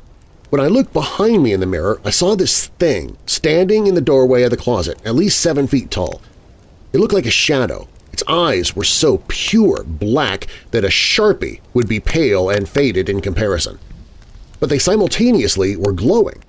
The moment I saw it, my blood ran cold. It let out this unholy laugh that instantly consumed me with utter dread and terror. I ran as far as I could to get out of the bedroom. It chased me, but it didn't run. It tilted from standing upright to laying flat, floating in midair, and took off after me. Sorry, more context. My parents' bedroom led out to the far end of the hall. There was a closet in the hall just before my parents' bedroom that you couldn't get past if the door was open. When I ran out of my parents' room, I got wedged in between the wall and the open closet door. While I was stuck, that thing, I believe it was a demon, grabbed my arm tightly. I could feel it trying to get inside me. It kept squeezing my arm tighter and tighter. I thought it was going to tear my arm off. I was screaming and crying and fighting with everything in me to get unstuck and away from this thing. When I did finally get free, I pulled my arm away from it, and my arm just went right through its hand as if it wasn't even there. It chased me into the living room. When I got into the far end of the living room, I grabbed a Bible off of the bookshelf and threw it at the thing. The moment it made contact with the Bible, it vanished without a trace. The Bible stopped and fell straight down as if it had simply been dropped. I still, to this day, 20 years later, have nightmares about this. This experience is what introduced me to the paranormal, and I have more experiences I hope to share in the future. Thank you for all you do. Your podcast has helped me cope with a lot since I started listening to you a few years ago. Sincerely, a loyal weirdo. Jacob, that is terrifying stuff, man. And see, it's another one of those incidents where you only get out of the situation by prayer with a holy book, saying the name of Jesus. It's something along those lines. It seems to always be the Judeo-Christian faith, too.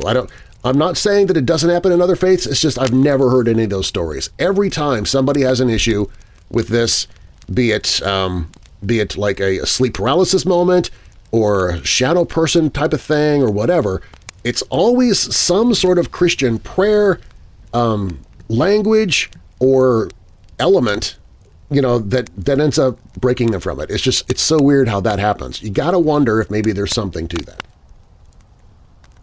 Okay, this next one comes from Janine. She calls this The Voice. In May of 1972, during the time we lived in southern Illinois, my husband drove a tractor-trailer and delivered milk to stores. He'd drive an empty trailer from southern Illinois to St. Louis, Missouri, where he'd pick up a load of milk, and approximately 120-mile trip one way. The milk was in all different types of containers, as he'd be delivering the milk to big stores, as well as smaller convenience stores. He delivered the milk as he made his way back to southern Illinois and home. His hours for this route was from midnight to whenever he'd get all the milk delivered, which was usually around 7 or 8 in the morning. He said it was lonesome driving the 120 miles to St. Louis and then back again, making all his stops along the way back home. He'd asked me repeatedly to come with him and bring our 2-year-old daughter to keep him company. I'd always refuse, as I had a horrible fear of riding in a big semi because when I was about 10, my father's friend had been killed in one. My dad's friend came over a big hill at about 55 miles an hour, the speed limit at that time, and there was an accident just over the hill which he didn't see until he topped the hill. He slammed on his brakes and swerved to avoid the accident, which caused him to jackknife the truck, and he was killed. I remember my dad talking about it, and he was very sad that his friend had died, and I went to school with his son, so I saw how sad he was too. This is the first time I had ever heard of anybody dying in an accident that we knew, and for some reason that put a fear in me of tractor-trailers. I felt it was just too dangerous to ride in one. However, one night he was especially adamant about me going with him, so I finally agreed to go with him. I agreed to go, but I still had an awful feeling about going with him, so I refused to take our 2-year-old daughter with us as I still had a fear about riding in the truck. So we left our daughter with my mother and set out to drive to St. Louis. The truck did have a sleeper compartment in back of the seats, although it was only as wide as a twin bed. At the beginning of the night, I sat up front with him to make him company. Then, when he was loading up the milk in St. Louis, I was bored, since this was way before cell phones and cell phone games. So, since I had nothing to do but twiddle my thumbs, I climbed in the back and lay down on the bed. Since I was used to being asleep by midnight, I drifted off to sleep. It was the aggressive bouncing that jolted me awake. It was like we were driving on a washboard. I had no idea what time it was or for what matter where I was. The truck was bouncing all around, and my first thought was, "We're having a wreck!" I quickly sat upright, ready to jump up front to see what was happening, when I heard a voice. The voice said, "Lay back down and go to sleep." The voice was firm, yet gentle and reassuring. I felt comforted and was no longer afraid. I lay back down and shut my eyes. Just as soon as I shut my eyes, my whole body was thrown over, feet over head, like I was in a clothes dryer. I had no time then to think or be afraid. I hurriedly opened my eyes and saw it was no longer dark. I was doing a somersault in the sleeper cab. Then I started falling forward into the cab. The noise was horribly loud. I could hear metal on metal screeching while glass was shattering all around me. Then I could see I had tumbled into the cab and the cab was upside down. I was on the roof of the cab. Everything was crashing in towards me and I thought, I'm going to die. Then the console that was on the floor of the cab crashed down on my legs, which had folded up against my body. Then my left arm flung out and I watched as it was pinned between the passenger seat and the back of the sleeper compartment violently. Then all at once, just like that, everything came to an abrupt stop. In an instant, no more movement, just before the entire cab crushed my whole body. Until then, I'd felt no pain from my legs or my hand, but once the truck stopped moving and I knew I hadn't died, I started hurting. I looked up towards the floorboard and a piece of glass fell into my eye. My right hand was the only limb free, so I carefully removed the glass from my eye. It was then that I thought, dear God, if I'm in this bad a shape, where's my husband? I screamed out his name, and finally I could hear him calling my name, but he was outside the truck. At least I knew he was alive now. I screamed at him and told him I was pinned in, and I'd have to have somebody help me get out. He screamed, "Where are you?" In order to find me, he had to get down on his hands and knees and look up into the passenger side window, which of course was no longer there. He had to look up to even see me because the cab had caved in so much. I said, "I can't get out. My legs are pinned and my left hand is pinned." Then I smelled the diesel. I didn't want to burn alive. I told my husband, "I'm going to come out now. You'll have to help me. I can't wait." With my free right arm, I pulled my right leg as close to my body as possible. Once that leg was free, I did the same with my left leg. Now I just had to get my hand free. My hand had become a closed fist before getting pinned, which in hindsight was a good thing and probably kept my hand from breaking into little pieces. I told my husband to try and stick his foot in the window and push against the back of the seat so I could try to pull my hand out. He tried, but the seat wasn't budging. But there was that horrible smell of diesel, so I just grit my teeth and forced my hand out while the glass was grinding into my flesh. Finally, I was free. I told my husband, "Help me, I'm coming out!" I had to stick my arms over my head, then down until Jim could grab my hands. He pulled on my arms while I had to push with my legs to go down first, then up, like trying to wiggle through a letter S on my back. Finally, daylight and fresh, cold air. As he was pulling me out, the first thing I saw was a man standing in the middle of the road, just staring at us. I looked up at him and said, "Please help us!" He looked as though he was in a trance, and then quickly snapped out of it and immediately helped my husband to get me to the opposite side of the road and laid me down on the cold, dewy grass. Finally, I got a chance to look at Jim and asked if he was okay. He was holding the right side of his head, and when he moved his hand, I could see part of his ear was hanging by a thread. The ambulance arrived and took us to the ER, reeking of diesel fuel. My right leg had to have stitches, and my hand had to have all the glass picked out and cleaned and bandaged. The ER doctor said he'd go ahead and sew my husband's ear back on, but warned him that due to the jaggedness of the cut, it probably wouldn't take. But it did. They put us in the same room, probably because we both stunk so much. The nurse brought me shampoo and helped to wash my hair in the sink, which was full of diesel fuel and broken glass.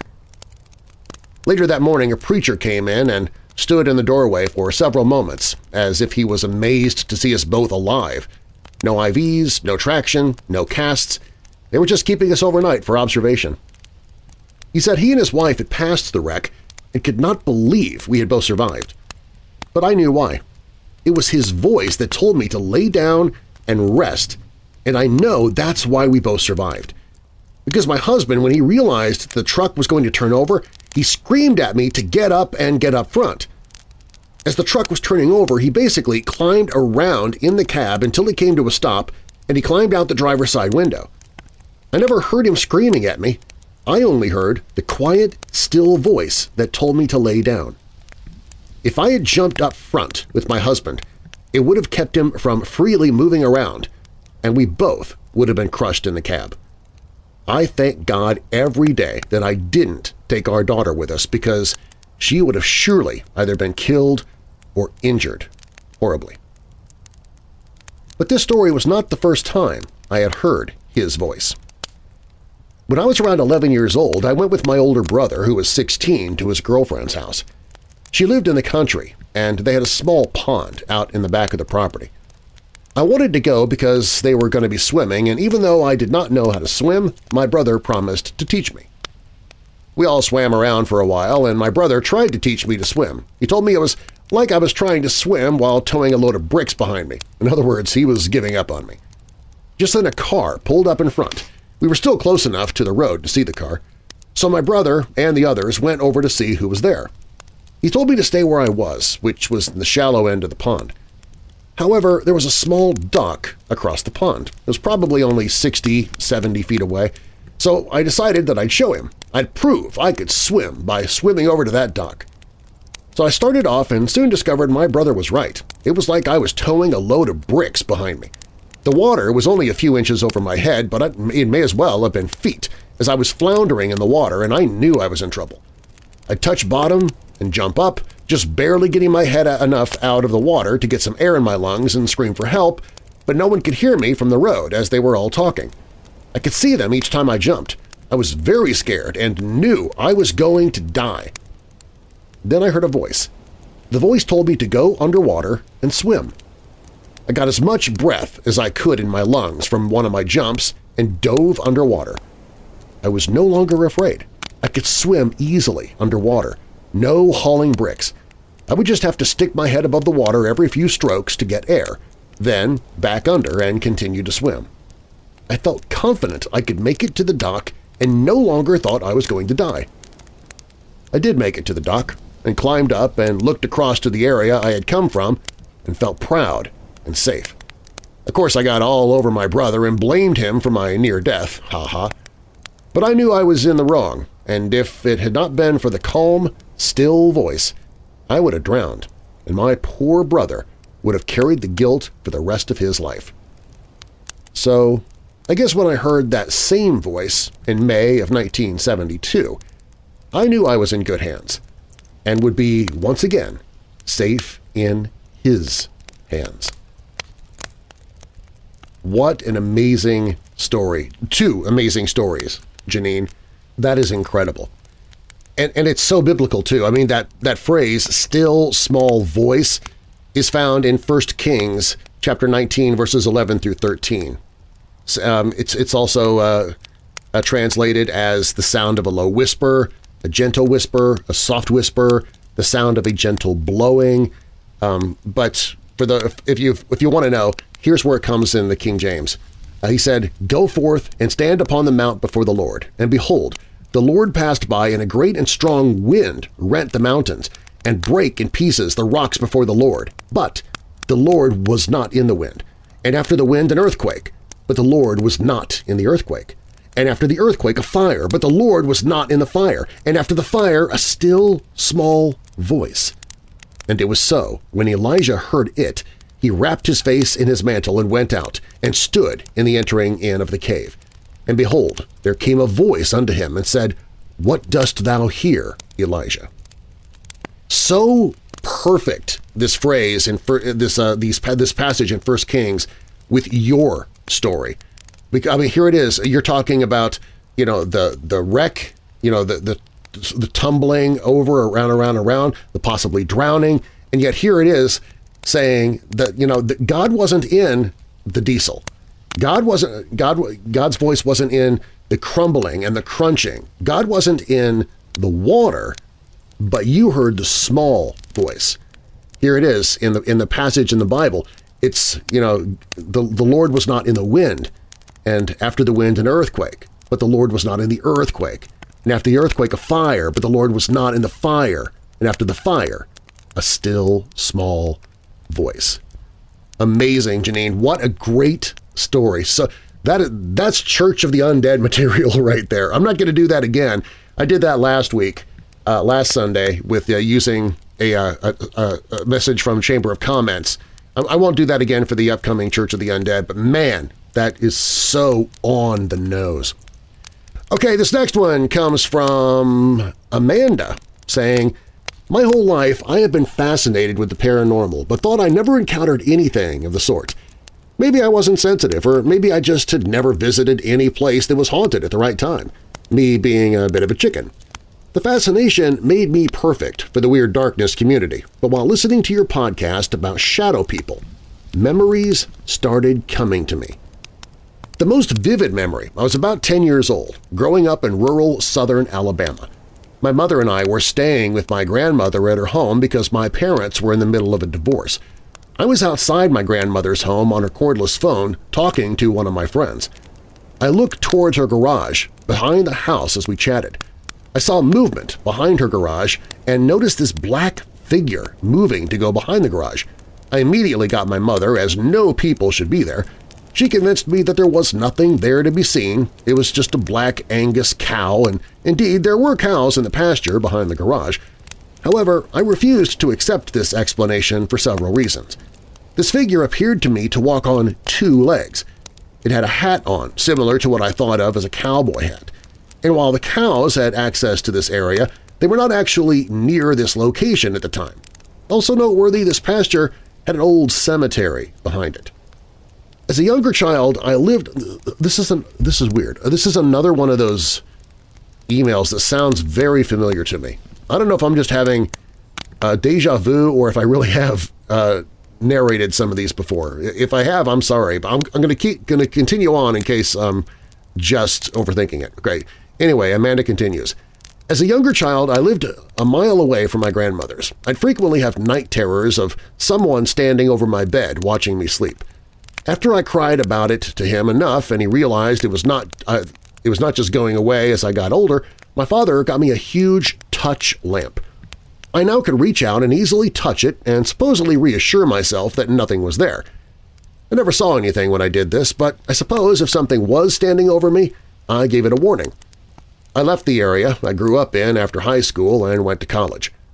Looking back, I can almost certainly say that I did not continue to have night terrors in college.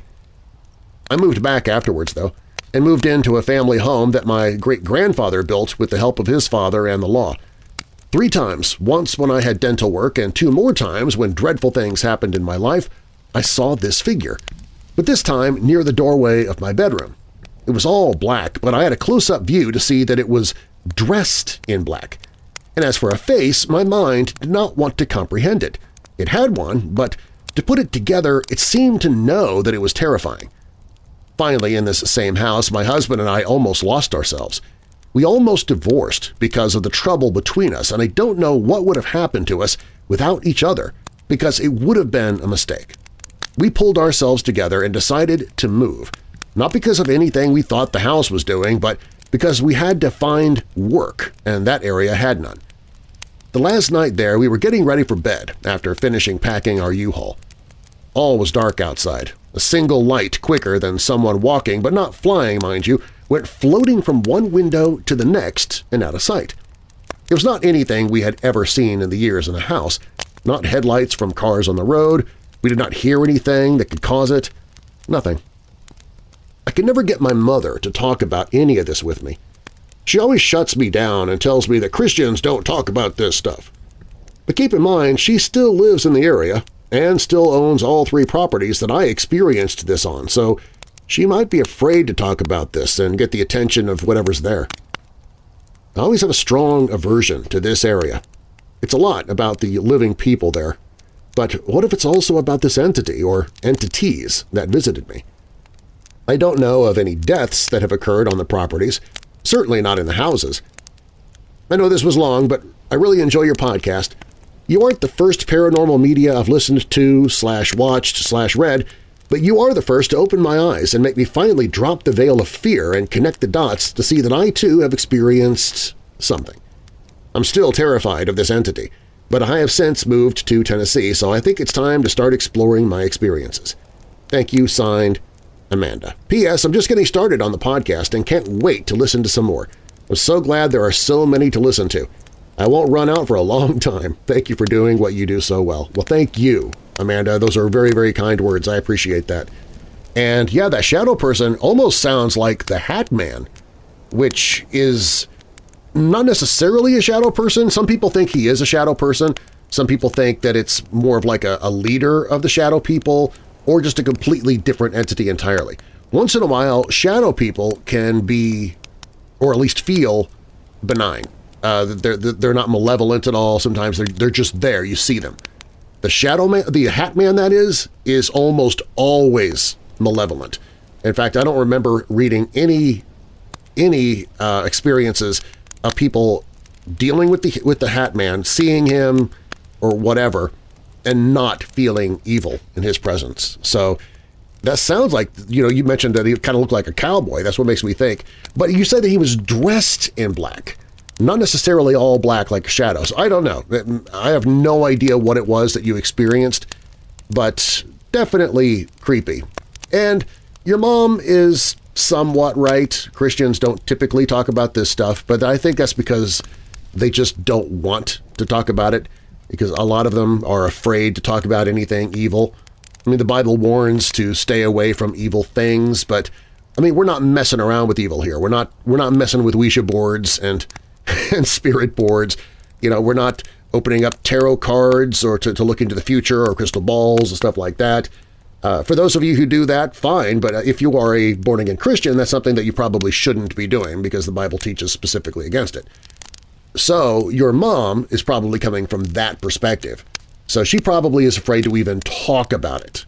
So yeah, I think you're probably right. She doesn't want whatever's there to get her attention. I think that's probably a very good guess on your part. And I'm really glad that you found the podcast, that you're enjoying it, and that you're a part of our weirdo family. This next one, let's see here. There's really no name attached to it, but the subject line is maybe clairvoyant, so I'll just call this person clairvoyant. This happened to me when I was around 7 years old. We lived in a small country town in New South Wales, Australia. Every year on New Year's Day, the town holds a rodeo that kicks off the rodeo circuit. This year that I was 7 years old, my mother took myself and my 2 younger sisters to the rodeo. We picked seats on the bottom row of one of the grandstands so that my little sister could stay in her stroller and Mom could easily tend to her. It was starting to get quite hot in the sun, and all the bulls and horses were really getting worked up and bucking really well. Mom says that we should move over to the other grandstand that was in the shade while the officials were getting the next round of bulls ready. We moved over to the other grandstand with fresh drinks and fairy floss and got settled in to watch the bucking bull. Fairy floss? I'm guessing that's probably something like cotton candy. Anyway, the first bull to come out was named Chainsaw, and he was the meanest bull in all the rodeos. As he was bucking and snorting and throwing himself around, he had moved closer to the fence. All of a sudden, Chainsaw gave a huge jump, trying to throw off the cowboy, and he actually 3/4 jumped the fence, right where we had been sitting when Mom said we should move. I don't know if this was clairvoyance of some kind or some kind of precognition, but I like to think that there was some benevolent spirit prompted my mother to move us before getting hurt by the bucking bull named Chainsaw. I'd love to hear this read on the podcast, and I absolutely love your podcast as it goes well with my gothic personality. Thank you so much. Well, thank you, clairvoyant, whatever your name actually is. And yeah, you know what? That could very well have been a benevolent spirit. Although, I'll admit, I hate the sun. I'd much rather find a place in the shade. So that would just be selfish reasons that I would be looking for a place like that. But you never know. I mean, that could have been, some spirit just kind of putting that thought into your mom's head. Sure, why not? We talked just a couple of minutes ago about that still small voice. Sometimes it's not an audible voice. Sometimes it's just that little tap on the shoulder, and it kind of makes you think, you know what, I probably ought to do this. So that very well could be the case. So thank you very much, Clairvoyant. This next one comes from Jason. He says, hello, my name's Jason. I've had quite a few unusual happenings throughout my life, but for now, a quick creature feature will do. This happened in Huntington, West Virginia in the summer of 2014. While letting my phone charge, I was bored one night and must have looked outside my bedroom window at the right time. I saw some sort of glimmer glide by. I was trying to process what I saw but couldn't compare it with anything I knew. But I knew someone who may know more about it, someone who is a published author. I got in touch with him and explained what I saw. His answer surprised me. According to him, I saw a pterodactyl fly by my window, saying their wings are nothing like they appear in film. Not only was he surprised I saw a potential dinosaur in modern day, this was the first time I saw a creature that defied normal explanation. But that's another story in itself. Jason, this actually comes to me at the perfect time. I am in the middle of listening to an audiobook by Linda. Hold on, I got my phone right here. I'll find out the name. I don't know why I can never remember her name. Because I have several books by her too. Let me check here real quick. By Linda S. Godfrey. There we go. The book I'm listening to is called American Monsters. She actually has a couple of chapters in there regarding flying monsters. And she talks about, this is the chapter I'm on right now. As you email this to me, I'm listening to the chapter about the flying reptiles and the dragons that people are supposedly seeing. So it's interesting timing on that. And I believe that's possible. I don't see why, we've got Bigfoot, who a lot of people think is just a Gigantopithecus, like an old believed prehistoric ape that may still just be around. There were reports of Mokele Mbembe in Africa, which is like a Diplodocus kind of dinosaur, Brachiosaurus, Vegisaurus from Jurassic Park. That's being reported at places that they had no idea what dinosaurs were because no dinosaur digs had ever happened there, but the locals were saying that this creature not only did live there, still does. There are still sightings of it. So why not flying dinosaurs, the pterodactyls and pteranodons? Why not?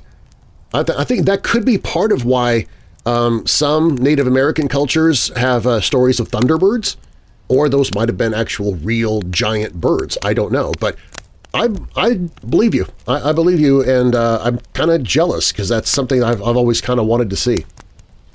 And let's see here. Let's do one more. Okay, and we've got one last story, and this one comes from Nancy, and she calls it My Dad. Hi, Darren. I'm 25 and the middle child of 5. Ever since I was old enough to understand the world, I knew I was different. My parents always sheltered me even though I have 2 younger sisters. My 2 older brothers were the same. They always worried about me more than their 2 way younger sisters. I always found that odd. My dad had some sort of disagreement with his parents that kept me from meeting them until I turned 12, even though we lived in the same town about 2 miles away. My father's a longshoreman in the port of L.A., in the port of Louisiana, I'm guessing is what that really means. My mother's a doctor. It wasn't until my dad had a near-death experience that he decided to mend his relationship with them. I finally went to their house and met them. It was such a wonderful moment. My grandma brought out a photo album, and I saw a picture that would change my life forever. It was an old picture of Dad when he was maybe 12, standing tallest to shortest, with my Uncle Wally standing the shortest, my dad in the middle, and a taller boy standing the tallest. I never met the tallest, but I had seen him before in my dreams. He would randomly be placed in my dreams, like if I would dream about being at McDonald's, he'd be the cashier, or If I dreamed about getting pulled over by the police, he'd be the cop. There was always a lesson in those dreams. The cop might tell me, don't speed, you might kill yourself or someone else. Or the McDonald's cashier might say, take it easy on that fast food, you might gain some weight. Anyway, my grandma kind of took notice and she closed up the album and she had me help her make cookies. I overheard them speaking outside with my parents in a low voice talking about she has the right to know. I didn't butt in, but that picture stayed in my mind for days. I finally asked my mom, who was that tall boy with Dad and Uncle Wally? She called my dad to the room and she brought out the same picture. My dad says, that's my older brother Eddie. He said more than just that, but at the moment it was a vivid memory that came to me when I was about 10 and I got my appendix removed. I woke up after surgery to somebody who I thought was my dad sitting next to me watching a baseball game on television. When I asked where my parents were, he said, they went to get something to eat. I told him I'll watch you. How are you feeling? I said, good. He said, you want some water? And brought me a cup. He had a smile on his face the whole time. I was loopy from anesthesia, so I couldn't stay awake long. When I woke up, my parents were there. I asked, who was the man watching TV? They said maybe a doctor or a nurse. I didn't ask further questions, but seeing that pic, I realized it was him. My mom gently put her hand on my shoulder and said, baby, I'm sorry. I said, for what? She said, we should have told you sooner, but you weren't old enough to understand yet. I said, what are we talking about again? My dad says, that tall dude, that's your dad. I didn't understand, so he explained that he was my uncle. My real dad was his older brother Eddie. My real mom was pregnant with me when my dad was shot and killed, so I never met him.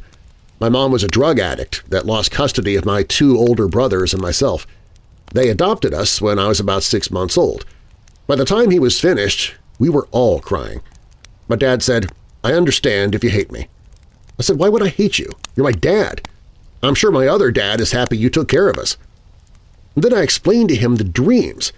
He said, yeah, he's still around protecting you. I was happy to know that my dad Eddie was still in my life, even if it took so long to realize that. When I got a little older, my dad took me to his old neighborhood for a birthday party. I found out that he and his brothers were heavily involved in a gang, which led to my dad Eddie's demise. That's the day I met a good friend of theirs that I'll just call Unc. He's much younger than all of them, but he was a dear friend to them, not the least. He greeted my dad with a hug and asked, is this Nancy? He said, yeah, that's her. Unc had tears in his eyes. I asked, are you okay? My dad told him she looks just like Eddie, right? He nodded, tears rolling down his eyes. I asked, you knew my dad? He said, yes, he was awesome. I was amazed to see a guy with so many tattoos that looked so hardcore a few seconds ago, now crying. Sorry, Unc. I could tell he had a lump in his throat. He was finally able to utter out the words, you have his eyes and his smile. That made me so happy. Him and my dad had swapped stories about my dad Eddie. He told us about how he inspired him to start working with cars and how he saved him from a tragic end. He also told us about the incident that led to my other mom finally losing custody of me. I was actually relieved that I was adopted. God only knows what life my brothers and I would have had. Unc started coming over to the house every so often. I began calling him Tio, which is uncle in Spanish. I'd always ask about my dad, Eddie. He was happy to talk about him. One day I finally asked about my real mom. With an expressionless face, he said, she's around. A few years went by. My dad, Eddie, still showed up in my dreams when I was 16 and started driving. I took my mom's car to the old neighborhood my dad grew up in to a really good Mexican restaurant for some tacos. Unc happened to be there. We spoke while he waited for our food, and then his demeanor changed completely when a woman walked in looking terrible. She ordered something but was being extremely rude. She looked at Unc and said, why aren't you dead? You should be dead, a-hole. I could tell he wanted to say something back, but he bit his tongue. His food was ready, but he waited for mine to be ready too. I asked who that woman was. He says to me, baby girl, I'm sorry, but that's your mom. I made eye contact with her and she says, what the F are you looking at, you little bee? I was in shock, but I fired back, at you, bee! Unc pulled me outside to calm me down. I started yelling, "I don't care if that's my mom. No one's going to talk to us like that, Unc." Right then, that woman walked out and said, "You're my baby girl?" and tried hugging me. But I said, "No, I'm not, but thank you for giving birth to me." I was proud that I handled the situation. I always wondered what it'd be like to meet her. When I turned 18 and graduated from high school, I made a list of things I wanted to accomplish before the age of 21. I accomplished all except one. I wanted to have some sort of relationship with my real mom. I told my parents that, and they supported it. I tracked her down a few times, but she only got deeper into her addiction. It's a shame for her, but that was her choice. Still, the dreams continued, always the same, but finally, I had one where I had a real conversation with my dad, Eddie. We talked about my business I was getting ready to start. He said, "Go for it. I'll help any way I can." It was such a vivid dream. It felt so real, like he was never gone. He even asked about Unc. He said, "That's my little guy. Tell him I'm proud of him." The reason I said that I always knew I was different was because I never found much attraction to boys or men. I was 17 when I realized I liked girls, women. When I told my then-boyfriend that I didn't want to be with him anymore, he slapped me and attempted to rape me. I was able to fight him off. He called me crying later, apologizing, but I ignored him and I reported him to the police. He was arrested. He went down to the police station for further questioning. That jerk admitted to what he did, but said her dad and uncle should be arrested too. They attacked me and chased me down with a baseball bat. They didn't believe him. I kinda did. I asked my dad, but he denied it. He was actually at work when it happened. I found out a few days later it was Unc. I can't say I was happy he did that, but I also can't say I was mad either. But who was the other guy with the baseball bat? I asked Unc. He admitted to it. I asked who the other person with the bat was. He said he acted alone. And then he stopped and smiled. He said, "Did I ever tell you that your dad, Eddie, was a huge baseball fan?" Wally told me he was buried with a bat. Took me a few days to realize it was probably my dad, Eddie. Please don't get me wrong, I really don't condone violence. I'm a minor in social science, and I've come to learn and understand that in certain environments, that's the way things are handled. Recently, my girlfriend and I rented an apartment in the South Bay of Los Angeles. Unc lives nearby. She asked me to marry her. I said yes. We decided on something small. We're saving up for a home, with just our immediate family, a few close friends, and, of course, Unc. A few weeks before my wedding day, I dreamed of my dad, Eddie, again. I was at Starbucks, and he was the barista, of course. We spoke briefly because he had a long line. He said, "You should have your first dance to Will You Still Love Me Tomorrow by the Shirelles. I love that song." I said, "Yeah, for sure." I asked, "Will you be there?" He smiled and said, "Yes, I'll be there." I told my parents and grandparents that I wanted that song for our first dance. They stared at me surprised. Then my grandma said, "That was our first dance." The day of my wedding, we left an empty seat for my dad, Eddie, next to Unc. He was there. I felt him the whole night. He's still around. Probably always will be. Nancy sent a second email to follow that up, but honestly, I think that was just the perfect ending just right there, so that's where I'm going to leave it. Thank you so much, Nancy. What an amazing person your dad sounded like. Both dads. And Unc. I think we'd all be blessed to have an Unc like that. Well, thanks for listening, Weirdos. If you like what you just heard, please share Weird Darkness with somebody that you know who loves the paranormal or strange stories, true crime, monsters, or unsolved mysteries like you do. And please leave a rating and review of the show in the podcast app you listen from. You can email me anytime with your questions or comments at darren@weirddarkness.com. If you do, you might end up in a future Fireside Frights if you're telling a paranormal story, or if you just have a question or something, you'll end up in my chamber of comments. WeirdDarkness.com is also where you can find all of my social media, listen to audiobooks I've narrated, shop the Weird Darkness store, sign up for monthly contests, find other podcasts that I host, and find the Hope in the Darkness page that I spoke of earlier if you or somebody you know is struggling with depression or dark thoughts or trying to get over a paranormal experience that you just can't seem to get through. All stories in Weird Darkness are purported to be true unless stated otherwise. Weird Darkness is a production and trademark of Marlar House Productions. Copyright Weird Darkness 2022. And now that we're coming out of the dark, I'll leave you with a little light. 1 Peter 3, verse 14. But even if you should suffer for what is right, you are blessed. Do not fear their threats. Do not be frightened. And a final thought from Don Hutchison. What you do every day should contribute to giving your life meaning. If it doesn't, why are you doing it? I'm Darren Marlar. Thanks for joining me in the Weird Darkness.